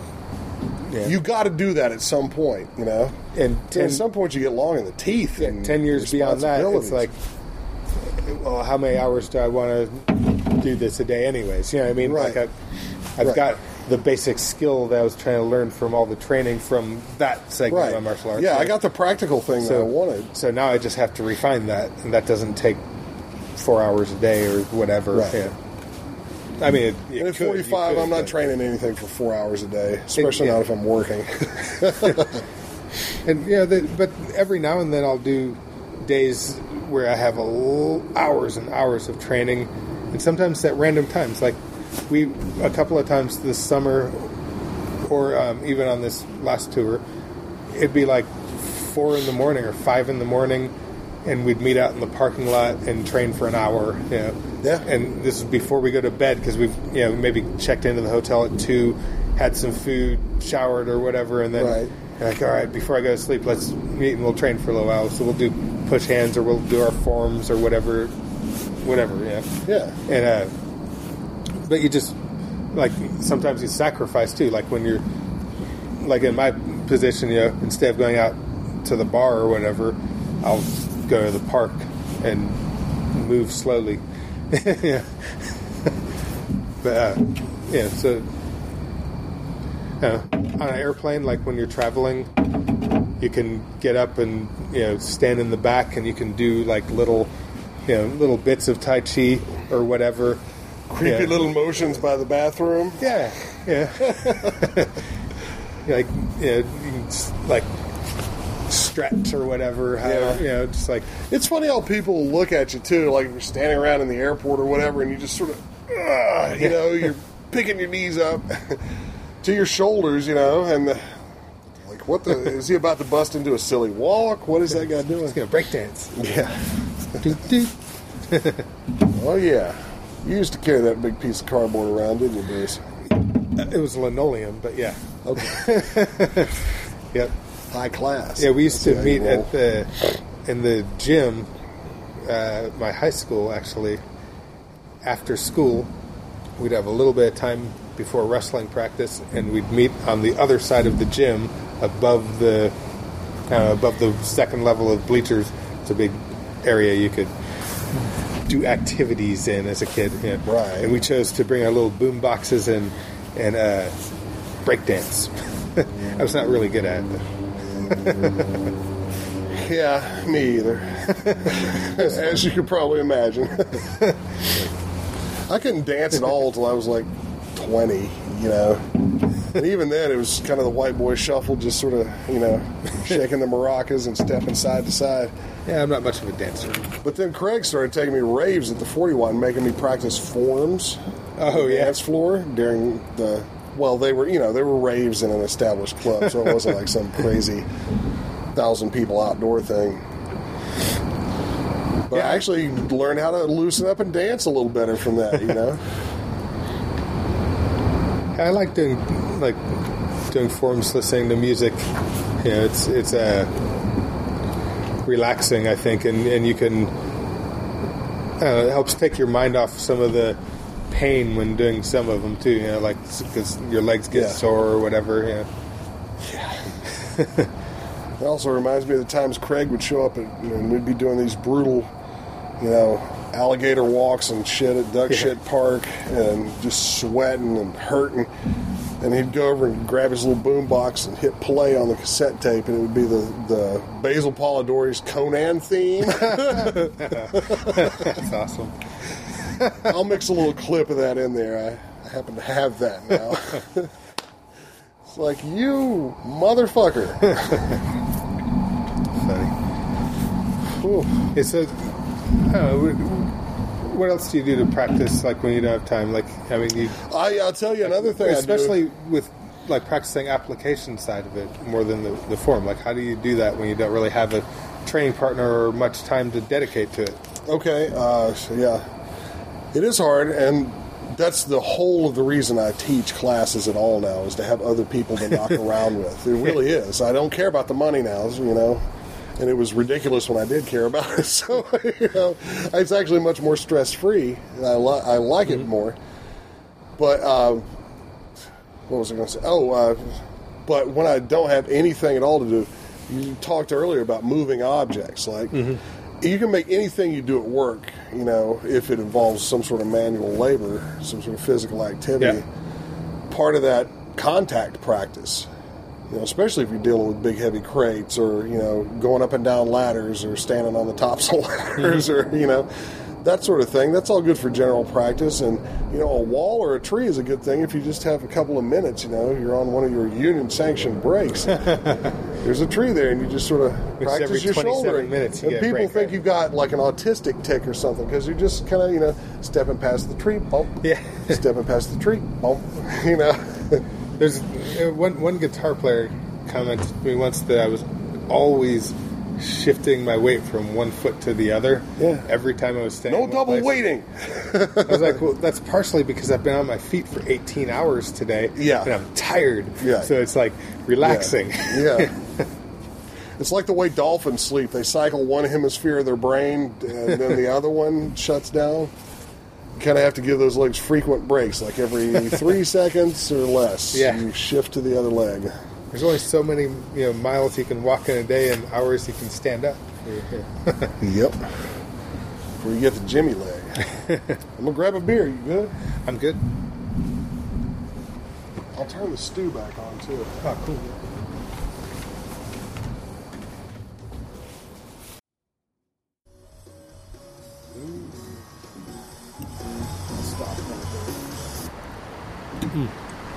This venison stew is amazing. My wife is a good cook. Her chili's awesome too. Yeah. We still really haven't done that this winter, so maybe you'll catch one before you leave again. That'd be good. But Travis provided the venison for the stew. And I won't use his last name, and you'll see why in a minute.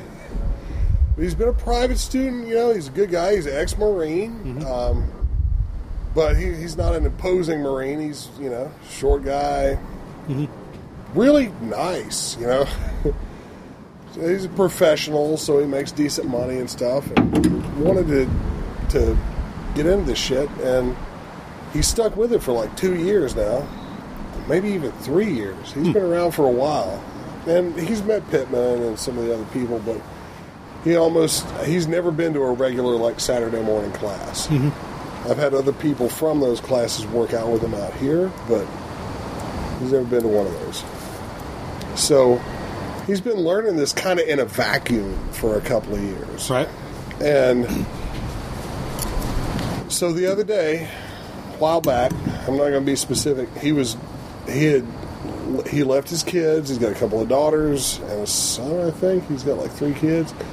Left him with a babysitter, and him and his wife had gone out for an evening, and they were coming home.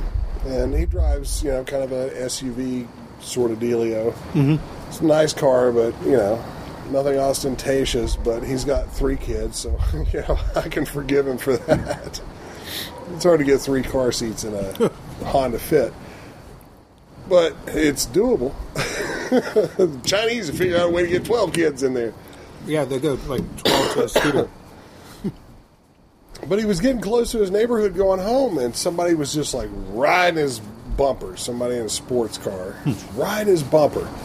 Like being a total dick about it. Like getting 6 inches from his bumper, you know. And it irritated him, so he just kind of took his foot off the gas. He's like, I'm in my neighborhood, you know, I'm gonna slow down. You can't go, you know, rocket speed through here. Slowed down. They got to a corner, got pulled up and actually cut him off. And jumped out of his car. Right.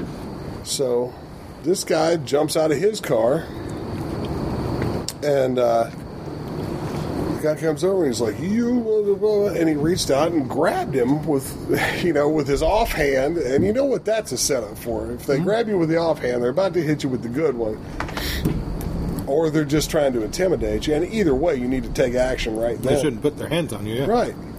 And he used what I taught him. Fucking used it, you know. And That's cool. Yeah. No, he did a couple of things. He wound up. He knocked the guy down one time. The guy got back up, and he literally did uphold the second one, you know, and just put him back on the ground again, and got back in his car with his wife and drove over the curb to get the fuck out of there. Mm-hmm. Well, this guy gets up and gets back in his car and follows him again. Follows him all the way to his driveway where he pulls in, and this guy pulls into his driveway behind him. Mm-hmm. So at that point, he tells his wife, run for the front door. You know, the kids are in the house, the wife is in the car, the guy's on his property. Run for the front door. And he pops Sounds like out when of firearms get involved. He had a firearm in the car the entire time, and he never touched it. Wow. Good. He got out of his car, and he had no idea what was going on behind him. And he ran back there, and before the guy could get his car door open, he beat the shit out of him in his car seat. And, you know, the ambulance had to come and pick this guy up. Yeah. And like he had that a wasn't good what I beating showed coming. him. That's, you followed me to my driveway, motherfucker. You're going down if I can possibly do it. I don't know if you're going to be shooting when you get out of your... I don't know what the hell's going on. This was a guy who lived across the street from him and had just moved into the neighborhood. He told the cops he had pulled in to get his driver's license number.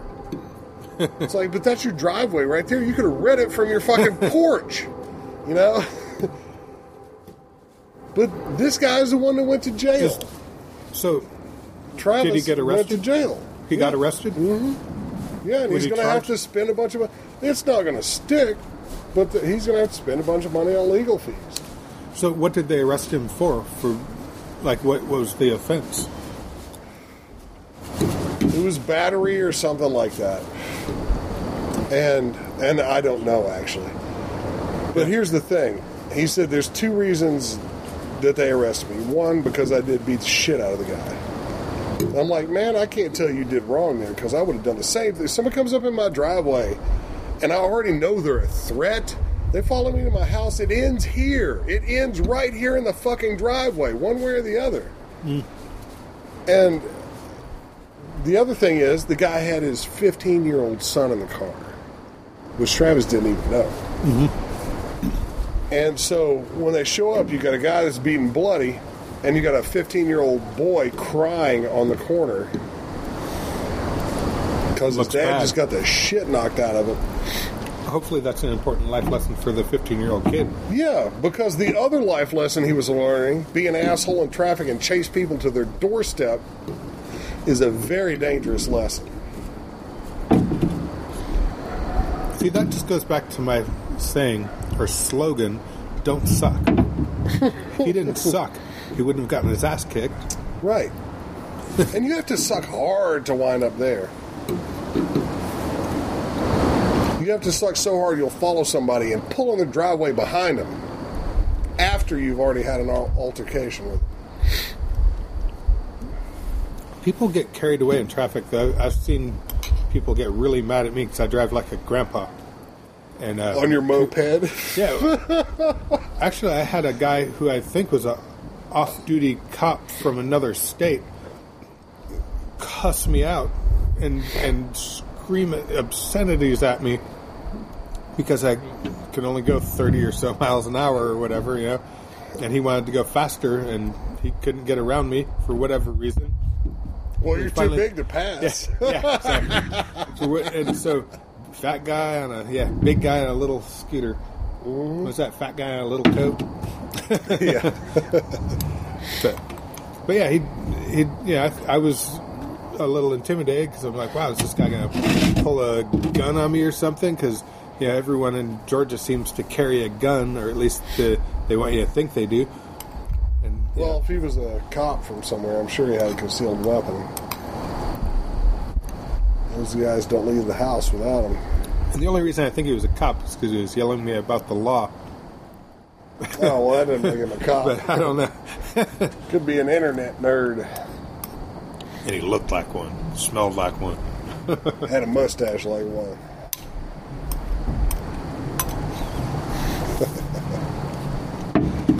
But, the whole reason I brought that story up was because I was gratified that somebody I'm teaching kind of in isolation like that, the part where he used what I taught him worked out really well, That's good.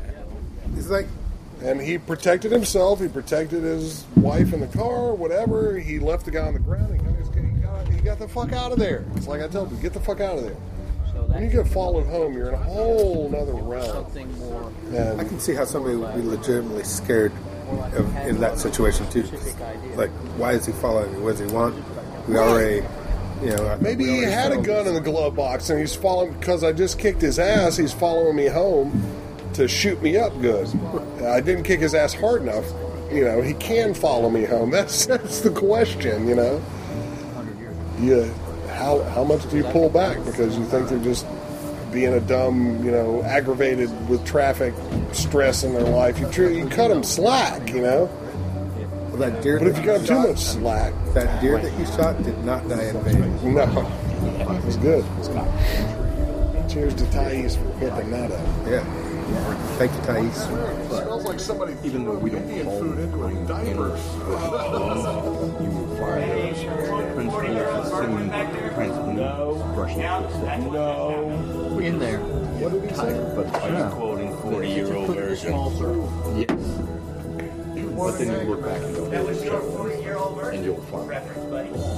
And I haven't sat down with you and systematically looked at your Northern Salmon cabinet. You might be interested. Well, he said That's one of my favorite movies. movies, That you like the earlier movie better. Down in King. Oh yeah, yours is the old one. You like Kingpin a lot more than I do. Your Limbo is the I older get one. why you love it. How long ago learned that? That's Han Ching Tans. That's the Sichuan linguist. Yes, it is. Because I learned the fact faster. There's lots of Leopold's out there. There's high Right, school and there's the more of the Leopold. circular stepping where you come out and then come back in on the turn. Yeah. But I like yours better because it's closer to me. Yes. I'm really interested in trying to get to the origin point. That's good. How big is it? Right there? That's why I took the 4 by guy 6. and reoriented it to the back of the circle. Because I know Dude, that's not a 40. that's a hard You know, spot. at some point, Yeah. we need to get together, just hang out for an afternoon. There's other spots think that those probably worse. are Your some top of your foot. Yeah. I knew somebody that had the bottom. I'm It might be nice to swap some notes because I've been off. He had Bottom of your feet? he had prehistoric fish skeletons. What I did is I Put all things over people his told shoulder. And then on the back of his calf, he had 3 dragonflies. What if I applied this to the whole system? And so that Yeah, he couldn't work, dude, for like a couple weeks standing I've there been applying smoking. everything. See, I hate Look at it rabbits. whacking right at Intimated it. represented the older way of doing it. So now all the Toao Chinching is doing this, the older way, which squares ahead for the rear punch. But it remains all the forms from ways of taking the head I feel off so my much back. safer with him out there. Oh, yeah. And it also, That's a useful skill. and this movement, You are converts keeping it us to safe, the my right friend. leg. So then you immediately overlap in the shower. And it's like, oh, well, then you can change everything. Or even slide this. Sweet. Thank you. That's what I did. But don't fall over, Craig. And the circle being behind. Well, when I saw you do snake today, I'm like, that's a little different than what I like. Well, that's the older version. It's pretty cool. I like The it older too, and you know what? I'm version glad you figured it out for me because I've always fiddled around with like putting 360s and stuff into things, and that wrapping is way easier than having your arm hanging out and trying to. And I usually would just keep it tucked here until I got spit, but when I take it all around, why not go there? Yeah, because that little extra. I mean, I always felt a little funny. Because right now I consider snake to be the change that you do and don't change off the person you attack. I think that's So you not got single, going to inside and outside change, and then you got snake, which is you change that you stay on the same target instead of walking away to the next thing. that's an easy thing to do. But this adds more It could even. What you're going to find, Could be really if the art was That's my question. My cousin in Colorado. Well, you know, who this is eventually did take interesting. over, you know, after the Reds. I'd like to hear what you. bureaucrats. You go to Colorado. I'd like to hear what you had to say Oh, well, about this. I was talking earlier with Blake about how, in some ways, I'm actually. Right. But, I mean, ultimately, by us doing it, the maintain shit that my I range of learned, motion at a higher I could weight. do it for him. But I reached the Take point a where it started take making a my knees nice hurt video and of stuff. him And I realized I killing elk got to with a start bow. going to craft Then he can do services me and doing all killing this elk and with a working bow. out more. I've been working with Bring it back down I've been working some. with knees for Man, years. they decided for all the So crazy it's ass like I've got an shit upper you gotta limit of like entertain people with. I 215 think to that's 20 another pounds where I can maintain the same Oh, movement. yeah. No. But if I go to You know what I mean? 25, It's just suddenly I'm like, extra. my knees. There's Oh, what happened? My ankle hurts today. I got all my because I'm trying to do the stuff I was doing. I got all my 70 complications pounds. with my knees and low back. Not a million. In my hip. There's a bunch like I had to Chick, do. they got 190 chicks both for me. involved. Right, Yeah. right, exactly. That's exactly my point. So what's I'm special about it? 180 What's now, what makes it separates It's it? going to be a And my teaching knees are video. just green. This is what we did Yeah. in order to make this Yeah. deal happen. And so, you know, I hate to say, Video. they're All right, the so my you're knees not are cleaning it. bosses. Yeah. Well, that's Well, you're still playing that's flexible. You were laying education. your forearm on the ground. It's not Like, fucking. That's how Doug does it. In high school, my cousin used to buy I work at it. pills. Well, you're one of the Now- few truly professional martial artists that I When personally we know. were So in have high you- school. I've never Just even before approached you go any professional further, martial have you arts. Like just I do it gone all day. That's my full-time job. That's how I earn a living. That's how Now, have people you know done me. Googled it? I'm a first. I'm a You know. first. Yes. Or more likely. You gotta let me shoot that thing like Well, I'm and gonna shoot yeah, I mean, because I'm probably shooting Yeah, like it. yeah, you pull this up. But you also weird, got too, for me. You also Make got all to this hunt. as tight as you can. Exhale all this You got to be air. stealthy And you'll feel the spinal column block out. well, because yeah, all those. Inhale from I there. had to learn. You're straight. I had to read. I know you did. Like, But no I, shit. in 40 I've years, been I out there have like never 30 fucking worked times. with squeezing the diaphragm to Learning out what these animals do. Watching. with a straightening neck. Learning where's the best Dog place does to safely have be. Indian in it. Well, and it's, you know, I mean, all the Pilates stuff. And I mean, then it was all about starting getting the January transverse 2nd, abdominis to wrap joint tight, which season. makes sense if you think of a cylinder. Going to If you, the you know, us, we national want to be a strong cylinder. If we build all our abdominal muscles out here, you're causing all kinds of strain on the back. You know, and you're cross Yeah, if you're doing sit-ups but not doing good mornings or, you know, and whatever. also too, if you're doing certain things. But I mean, also too, if you're doing certain things, you might mostly just be hitting the rectus abdominis at the top and not getting that. I think if you're not actively thinking about tightening the cylinder, I also think that the tightening the cylinder gets all those to you in too, like all those, like that you don't have as much volitional control of like all those smaller muscles that So pull. what you described, pull. that to me is all diaphragm activity. I encourage you guys.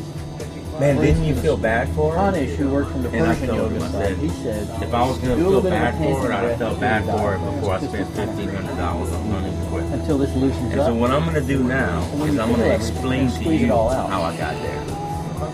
Okay? Now all I had to do was straighten. You understand why I asked the question, though, right? Absolutely. I asked myself that same question, and I made sure, and I thought for months and months and months. But the chest to is make wide sure open. And you feel that the when I capacity spent that money, for breath is thick. that just Yeah. and listen, And you my feel your VA entire people are spine. saying the same thing. So that's Do you become agree, real man? important. The way the facet joints You know, of the vertebrae are up here is where you have more of that kind of rotation, right? And then, well, then in the cervical, and the, I had to think because the lumbar are more this way, and the thoracic are a little more this way, and the cervical a little more. They're almost like coins. Yeah. Paying $600. So anyway, I was working with that, and that led me to the diaphragm. We're walking the circle the old way. Because somebody's Weird. going to do it. Isn't that ironic, Somebody's though, the way gonna that do shit it. ended up?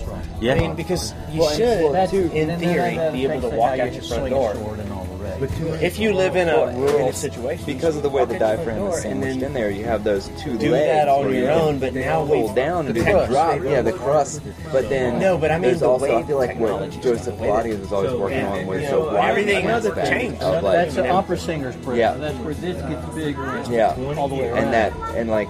So it's like if you're only breathing deep and letting the belly go, you're only working the diaphragm in one specific way. And he wanted the diaphragm to expand, but to do that, you have to let it do that. Yeah. And not just out laterally, but out in the back, too. Right. And there are shows you guys talk about the same thing. You know, it's like make your back go out. no idea what the back limit is. And interestingly, what that does, A single and one individual. fall in. So it actually protects you against the 12. Yeah. when you curve this back. That's a It lot. lets it come in. It's crazy. Yeah. Never heard So none of the guys wanted to distend 3 or that. 5. From what I can get, no one wanted that. Some of them got it. Well, yeah, I mean, if, Well, we want beer, and we get also extended I feel like when you're going low, well, when you're going Master. well, I feel like when you're going low and you're breathing deep into the belly, it's going to cause, unless you're really thinking about it, it's going to cause everything to push out. So yin And you can yang. build that musculature out and work most of the But that's what the reverse rectus breathing is abdominal. about. Like, Yeah, and not I get think I think some of the old guys did develop the musculature out. A lot of lifetime athletes do. A lot of old wrestlers do. Yeah. They're very strong. It can be whenever. yeah, And where are we? But you can develop the same thing. Where's that? Yeah, So it's an option. which for physics, I think is And get off Yeah. I'll tell you one thing. Out, You've got a more camera. vulnerable to herniation. Yeah. So this is where you get your England. and I lift shit a lot, so I don't want curves. I've tried I just say, imagine Me, you, and who? like that. Unless Dana wants to do it, but that's going to be a lot. Because I think for long life in the back, Whatever you want. this diaphragm business and let that come in. Is then I find the scapula move and I can do all the old stuff. you probably Let's do that. I agree. I love pretty noise. Yeah. But I just got some camo netting set up and 2 little chairs. You just don't All those little nooks and crannies. You got it? Especially in the back. I think that's the main version. You know, I had a meat cleaver that I loved. So you're writing a script for the first 5 pounds. Make an impression. Yeah. Well, Scott really just took it. Alright, well, I'm a creative guy, so maybe we'll... It was an old high carbon steel, big ass one. It was in the ice pit. I think there might be a restaurant I worked at when I left. And then my cousin's a good person. You found something you like. Just boiled it up, sharpened it up. It sounds like you want to keep that with you. I think that could be cool, but only because you're a good buddy of mine. I'm biased. Electrical tape is the poor man's tennis racket. You know what? Because it's slick on the outside, but once it wears away along with the edges, you got sticky. It's very tight. Just talking about something. You like it that old broadsword handle. Then the underachievers that we all are. It's slick at first. We are in a way. Then me, you, and Dave. A little bit of sweaty, Dave. Not too far. Angel Fire, Pretty they far, make stage weapons, stage combat, so it's a really nice, well-balanced sword. It's just heavy as hell because it has to have a fat edge on it so they don't chip up and turn into a saw blade when they're doing stage combat. Thank you. That has happened. Oh, they'll find it. You can move it like a real sword, but it's like... Sometimes.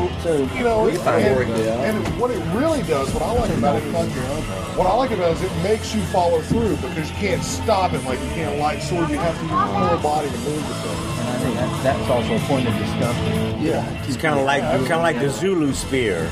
Yeah. You had to be careful. Remember I almost stabbed you in the face? Everybody almost. I remember lost a tooth doing the Greek stuff. And he lost it because he didn't do what you told him to do with the shield. Right after I told him. Yeah. Keep the shield away. And he went in like this. And he got bang. It knocked his tooth. Cut it in half. Clear it. Yeah, those shields were heavy. I remember playing with those. And then those big wooden ones. That was so much. And then the other kid's dad, the artist in Athens, who I really like his art. Oh yeah. He accused me of being a little obsessive. When his son or his son's friend came back with part of a tooth missing, it was my fault. Oh right. And I thought, this is like a Waldorf thing. What did the teacher do? Well, nothing. The kid's a jackass. I just remember that one show that we did. You do stuff like that. That stuff's gonna happen sometimes. I just remember that one show that we did, and we came into each other, and we banged into each other, and it was nice, you know, like nice hard smack. Looked way worse than it was. And man, I got all jacked up, and Alan got all jacked up. He went to the other side of the stage. I went to the other side of the stage. We came across there, bang! Man, next thing I know, my crotch is hanging off the stage. My feet are flopping. I told Joe underwear was a good idea. He wanted us to do it no underwear, and I was like, no, I don't think so. It's not a Scottish wedding. Exactly. That was one of the few times I felt fun, man. You could feel the audience. You could totally feel the audience, man. Those little elementary schools, we would crash into each other, and those little elementary school kids would just go. The good old days. That was fun. That was fun. Yeah, we had fun. He looked at the way that I walked around. He was like, walk around the room. And I was like, what do you mean? And he was just like, walk around the room. And he was like, dude, you're a twirl. Man, you of all people. On this one. Am I not defending your room? Not this go around, look over your shoulder. Man, you walk this go around, look over your shoulder. Dad, yeah. He said, go. Put these hands out here. Yeah. So put your foot out behind you, and then look over to the back. Yeah. All right. No, that did not happen. But you sit down in the fire pit, your fun is over. Dude, you'd have the red ass. That's an old school joke, and I knew where he was going on it.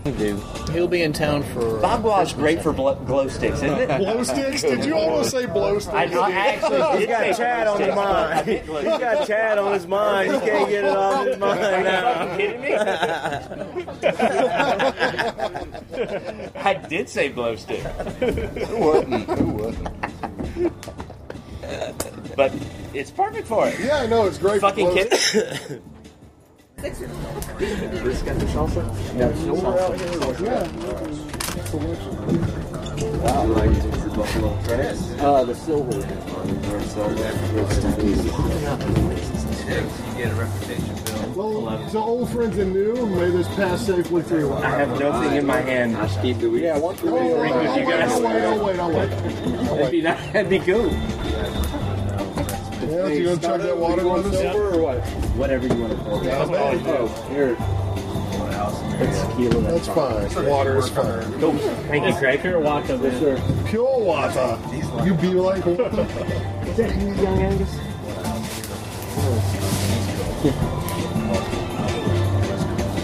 Orbital, man. Fucking rocks. Yeah, Orbital is. Let's search in a circle so we can get this guy in there. I'm like, I'm on in. This guy.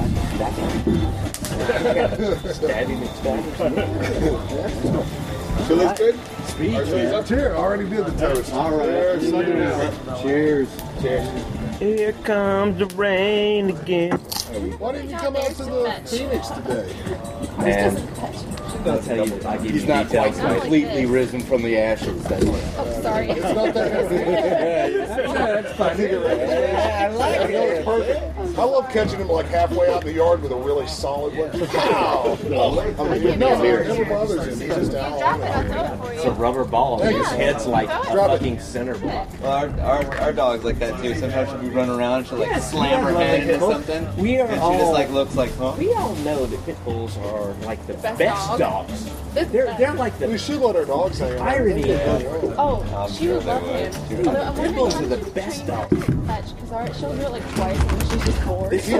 He's got gun dog in him. He's like pit bull mixed with some sort of gun dog because from day one you throw a ball, you bring it back, love on it a little, and give it back to him. Yeah. And shake it around a little bit. She's like a And pit bull shake it around a little bit. Look at it. Yeah, that's what she does. She'll grab her toys. So that's like she likes to take things and rip them apart. But that's No, he's that's a well, boxer trait. That's all kinds of other dogs yeah. like that. That's how you can tell he's gun dog. Really, is he's got a soft. I don't care how Because old you you don't get want or to like how he's got, long you that's spend good in boy martial and arts. shaking. You don't want to chop the duck to bits before you get it back When when you're doing the seminar, and you maybe you do an app with somebody else that's cool and all, but when you get to do it with the leader of the class, like doing it with Alan, it's still a little, you know, whatever you Yeah. get, he'll bring it back nice and soft. now get to work right with him, like straight up. Am I doing it right? I play games with him. I'll stick my fist out. He just kind of gnaws on it. So it, you know. I'll pop him and he'll gnaw on it some more, but it never hurts. Yeah, and he Well, knows even that, I mean, if you've been, you know, you've been with them for so long, I imagine you still, you know, you feel it's much better when you get to work hands-on with him. Oh, fuck, you know what I mean? Oh, yeah. She's been around every single one of my best friends, brothers, whatever's babies, and man, she's just like almost every other person I work like the with. way we take. It's like when you ask if Ava likes kids. Well, I'm like, Peter yeah. Right. Because you've been in it so long. Oh man. Yeah. Tasty children. Whoa. I'd never put my face in the face of a dog that I didn't. I would never long as the liquor's trust. If never I bites trust them, that dog, they're okay. then that dog's okay around people. Because dude, I got bit in the face when I was like 12. That sounded really dirty. Oh, it did. If I trust that dog, then that dog knows that I don't like dogs in my Dude, face. if that dog. I'm telling you, man. Just if it's cut pie season. Or just From Nation, even some from Canada. It is. Whoa! It's like Also, it's in her backyard. It just makes just like I had been in your backyard. I'm like, I can see you did some shit back there. we could have, we have a shed. For me, I think, you know, if they moved out of the city. Sorry, I had a sip of beer on my beard. I don't know if it's really fixed too, unless we cut some trees down. There's like a regular part of the backyard, and then they kind of junk that part that's all around. I cleared it out. But what I did when I cleared it out, that's all I waited for a long time. I had like from an outdoor defense. We had little small games that I hammered around with the dog. And then I have a bunch of like long 8-foot tall Wow. Big backyard. Maybe me learn, but also Drop a kid and so nonsense. about now they don't even have to stay up the whole time. 2 weeks later, we had another show. I would have told them very Chinese in my night. Straight up warning them or hitting them or? I haven't done it one yet. It only does the holes. Okay. Like I just kind of want to kind of walk the patterns and stuff. No, I'd love to try. Now, I didn't know this, but they had at that one my nerdy temple little thing. quite a few that are like those three. You know what I do, and this is created less. things that are very much. What I do sometimes for like contact with it. There's this thing at the playground that's got the overarching bar this way and the overarching bar this way, and it's got ladders and a circle at the top for people to climb around on. It's just metal pipes, 3 inches. I just haven't used it yet. But you get in the center of it, you can do like the single change drills I do all the time. Hit the next pole and grab it, walk all around banging into those pipes. You can't hit them super hard because they're pipes, so it's not like I'm trying to crush it. It's just bump, but you gotta have structure when you bump it or it'll ding you. Nice. Yeah, these probably won't be. I don't know. I'd probably take a little more doing to plan them firmly enough to let them take some impact. But Right. No. Well, that's why I put numbers on my bricks. I did that too. I have a bag of bricks with the I numbers. was teaching Aaron out in California. I'm like, get 9 bricks, 9 good bricks, no holes in them, and paint the numbers 1 through 9 on them. Put them in your backpack and bring them with you when you bicycle over to my house. Teach us, sir. And he fucking did it. So I'm like, all right, this is good stuff here. Well, you can put them 2 of them down for the 24, or you can put them down. 9 bricks is enough for one person to walk the circle on. If he comes over and got my bricks, we can expand it for 2. I realized after I got in there, and I was like, it's kind of hard to do more than one person walking the circle. So I have like my 9 numbered bricks, and I have a few, have like maybe 6 other bricks or something. I have them like, I even had them like taped up so I can put them on like one a nice and more than I don't want to mess up. Oh, really? You could find, but coming in at it as an adult, no idea. But yeah. We have one more of these before I pass the fuck out. Fun to get together. After I tore my Achilles, I was trying to do all this reworking and I had to do a little problem. And one of the things that was interesting, I think the therapists like give you is all kinds of stuff where like standing on one leg, closing an eye. Because, what it's one thing to do it when you have a focal point, but another one entirely when you got your eyes. Not too late. I'm not going yet. From my understanding is that what you're doing when you're doing that often enough is that you're of course working the proprioceptive nervous system, but then you're encouraging fibers to attach because they have to stabilize and to go to like where well, bricks do that in the Escalade. It's like doing the static irons and bricks, and you start out, you can see them in front of your nose and the peripheral. Not that hard. Not that I've By the time you get to the end, you got the monkey turned up to the center. And you're looking at the fucking ceiling and walking in a circle and still feeling for those bricks. I've been having fun like doing like some of that stuff, and then I have one of those little wobble boards. Right. Point of sale, cash register, so all stuff. 24 on that, just and doing balance stuff. I'll come out. Too hard, but we got I've been having fun nerding out with some of the different training stuff. Well, just that doing the kettlebell or something for structure. Definitely expect the bottom line. That's when the transaction starts to happen. Even doing anything bodyweight exercise, pushing weight for when I first started, you gotta make sure I sort of need to specialize in structure. If the colors accidentally, and this is all at the stage of life, I think. I just want to go in there and know that I did for about a year. Core muscle. Wow. Yes, it's okay to get physical, basically you need to be a physics trainer. Right. If I have to move object A to really warm. spot B, what's the most efficient way to do To that? me, is a big system.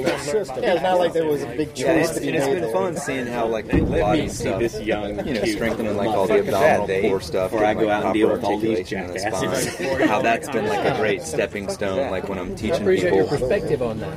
It's an alien. So I can just knock it over and it doesn't Relieve matter. Lori. No, you're not. You go hang out right here for a second.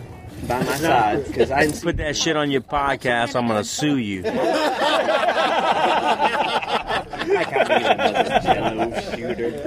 I I'm just testing the thing. But I put it over here because that's where the martial arts class is going on. Yeah, exactly. I'm just letting it ride now to see how well it works. I'm getting used to using the thing, see what environments I can use it in. what situations. And I might take a clip out of that if there's something that just comes out. But I'm not Either way, I going think we can roll back and forth on that. Oh, good. You're not going to put nice what I just to. Oh, no, that's good radio right there. Fanny pack. Fanny pack. Good radio. God damn it, I want a fanny You're a pack. You've been doing a lot of travel? Yeah, it's been fun, like doing that kind of stuff, and then getting people into Mostly kettlebells Europe, after or that. you could turn off. And I love when I get Exactly what I was to looking for. last Did you find it? in Europe, I have bad knees, you know, I can't do some of this stuff. I did, you know, totally. But you teach them how to do something like a proper deadlift or a proper squat, and they're like, oh, this Mine was doesn't kind of big and industrial, wrapped around the sides. you know, and it's like, and it's cool. Like, okay, so here's where we can progress. You know, Yeah, absolutely. The groups are great. There's nothing better than carry small, normal objects you want to carry. You find adjustments that work better now. Yeah. Things aren't exactly what they were. Yeah. You're like, oh god, it's like rearranging the furniture in the house and liking it so much better. You're like, why was I such an idiot? You could possibly get. I got Abused, abused and high, I was about to say. I do remember this. Teaching in all six. No, I know where you're coming I from. like the way he set that up today, though. It was just like that monkey seminar he did a couple years ago. How's the young man? Nice. As long as you got a little bit of pocket to get you through it, man, you can get a lot. But the other the one we did over Academy, yeah, that was fun. Well, that one new guy, brand new guy, showed up stood and watched. came in and he tried for his age, like, oh my god. I'm like, this is not how you start. And I saw him standing over and I said, look, everybody here started exactly where you are. once I'm over there, the time. They didn't know it and then they knew it because they did ABCD. What's going on?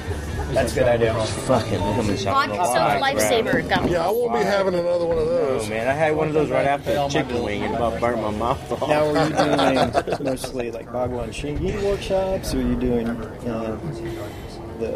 what was the? I mean, my mom's been coming in and taking Pilates from me. I've I got did her a doing course some deadlifts. for bodyguards and service.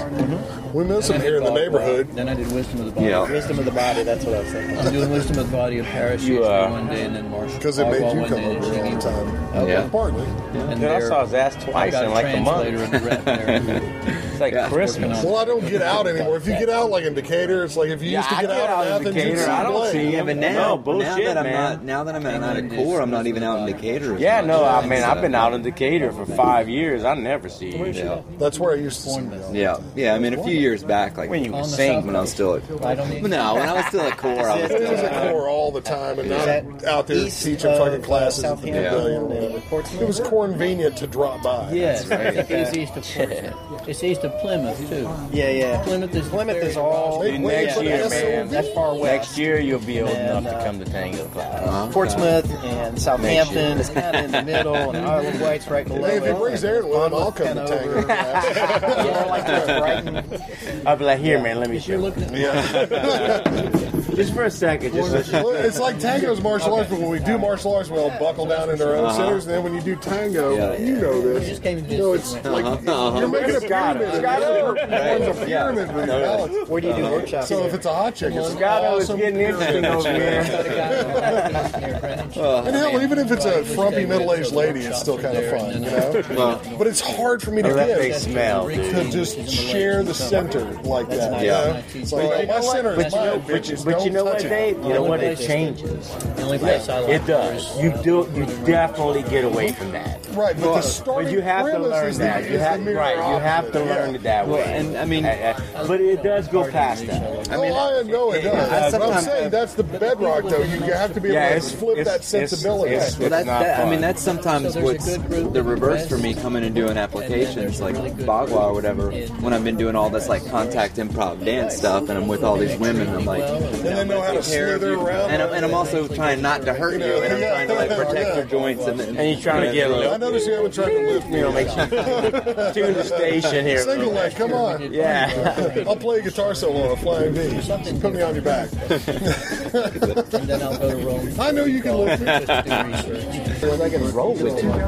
It's more Buddhist. I am more Buddhist than I am anything, and I am not a religious man. Well, that means you're learning to let go of expectation. That's what Buddhism is doing. Yeah. And they're like the past is fucking illusion, and the future is illusion. The only thing you got is right now. That is what I believe. I have this moment and with it's you still guys. This is hanging out with you, who I haven't seen in a long time, and you who I haven't seen in a long time, and you haven't seen in kind of a long time. Long enough. This is awesome. Yeah. I'm having a blast. It's nice to catch up with everybody. I told Big Al, I was like, I got kind of lucky because I shot that deer high.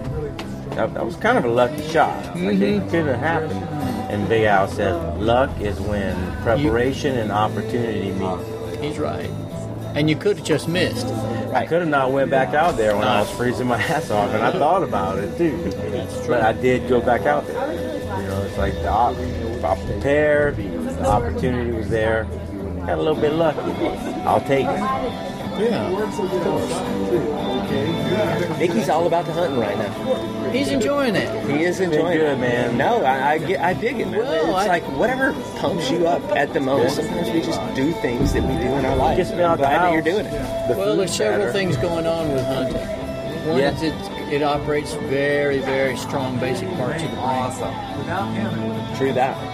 It's, I'll tell you, it's I've a had very some honest, very instinctive thing. There's I'll tell you what, I was there's no really, imagination. my heart was really beating when I had like 2 deer within 15 yards here and one behind me that I couldn't see that was within 10 yards. And if I had turned, I didn't like a wild animal being behind me, and I don't know how far it was. It could have been 5 feet. Be glad you weren't tracking bear.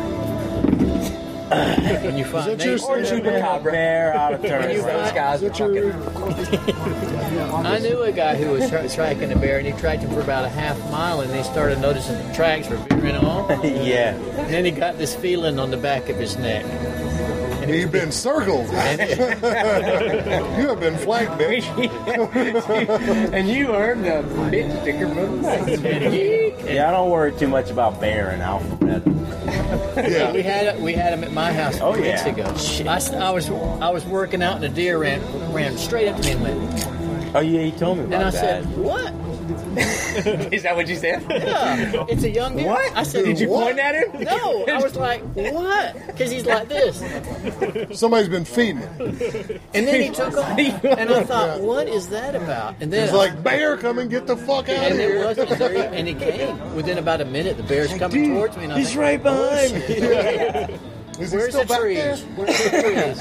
I don't want to look. And he had his nose down, so he was just snuffling off. And I thought, well, I'll just stand here because there's no eye contact. Right. And he went on by. It was just a little one. Right. Still, he'd open you up. Well, like, it's when you see, it's when you see the little ones yeah. that you worry, though, because Mama ain't angry far parents. a little He bear. respected the gray. Yeah. He went And on.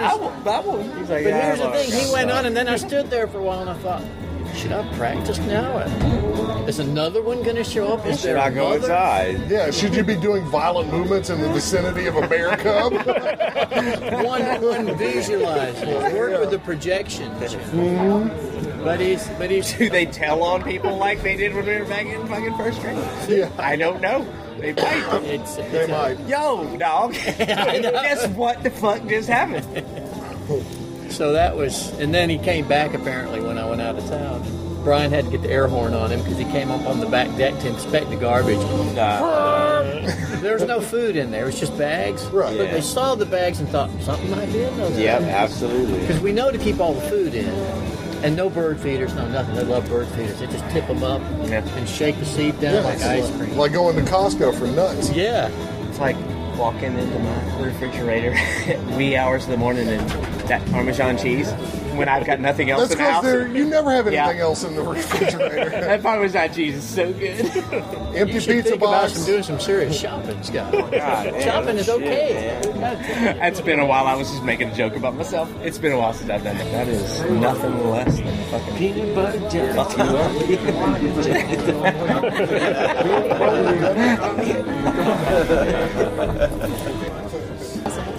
shoot a zombie in the bed, but it's hard not to. So his mashup shit just being taller than her.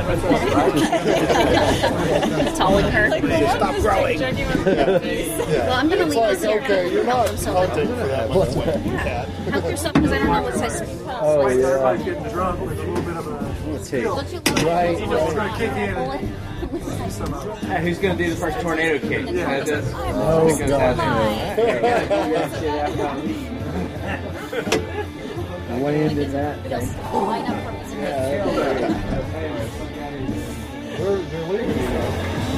Oh, you're leaving? Trisha,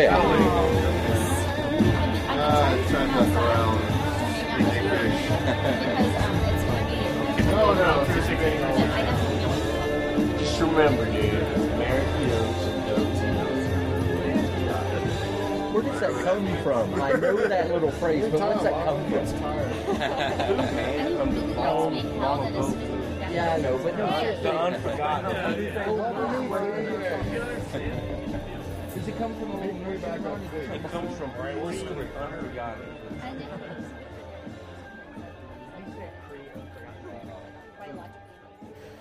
All right, folks, we're back.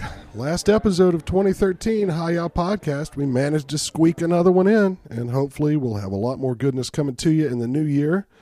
Thanks so much for your undying support. We hope you enjoyed that. Want to give a shout out to Jim Kelly, Lau Carlong, on a personal note, Harvey Olin Jones, Oorah, and Manny the Man Cat, who was often on this podcast. Safe journeys. Miss you. 2014, let's hope it's a good year for everybody. And I think it's only appropriate that we go into it, no matter what's happened, in a positive spirit. Yeah, that's right. Hi-ya! Let's get out there and get this new year, people. Let's throw a leg lock or a knee bar or maybe a triangle choke, or how about just a good bit slap to the face on this thing, whip it into order, and get her done. Does that sound good, folks? Sound good to me. All right, well, hope you've enjoyed this one. I certainly enjoyed making it, and we will see you guys in 2014. See ya! Let's just go to the dogs tonight, to the dogs tonight, 'cause nothing really matters. Let's just go to the dogs tonight, to the dogs, to the dogs. I can be the sugar and you can be the cream. I can be the dreamer and you can be the dream. Rainy days are over, not a cloud in sight. We can watch movies in the sky all night. The heart was patient, but the mind couldn't wait. And now it's finally time to celebrate. So let's just go to the dogs tonight, to the dogs tonight, 'cause nothing really matters. Let's just go to the dogs tonight, to the dogs, to the dogs. Radio cathedral lights saturate the lens. Antique photographs of a now that never ends. No need for apologies for really bad years. I'm just glad you made it, man. I'm just glad you're here. So you can be the salt and I can be the lime. I can be the criminal and you can be the crime. I can be the train and you can be the tracks. Wave goodbye, it's hard to say when they're coming back, coming back. So let's just go to the dogs tonight, to the dogs tonight, 'cause nothing really matters. Let's just go to the dogs tonight, to the dogs, to the dogs. Let's just go to the dogs tonight, to the dogs tonight, 'cause nothing really matters. Let's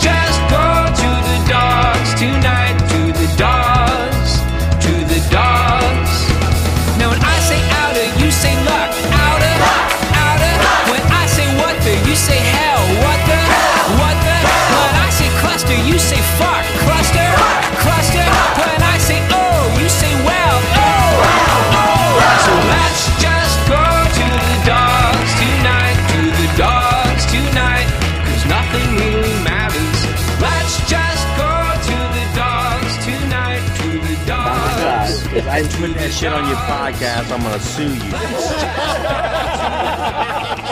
I gotta be another Jello shooter.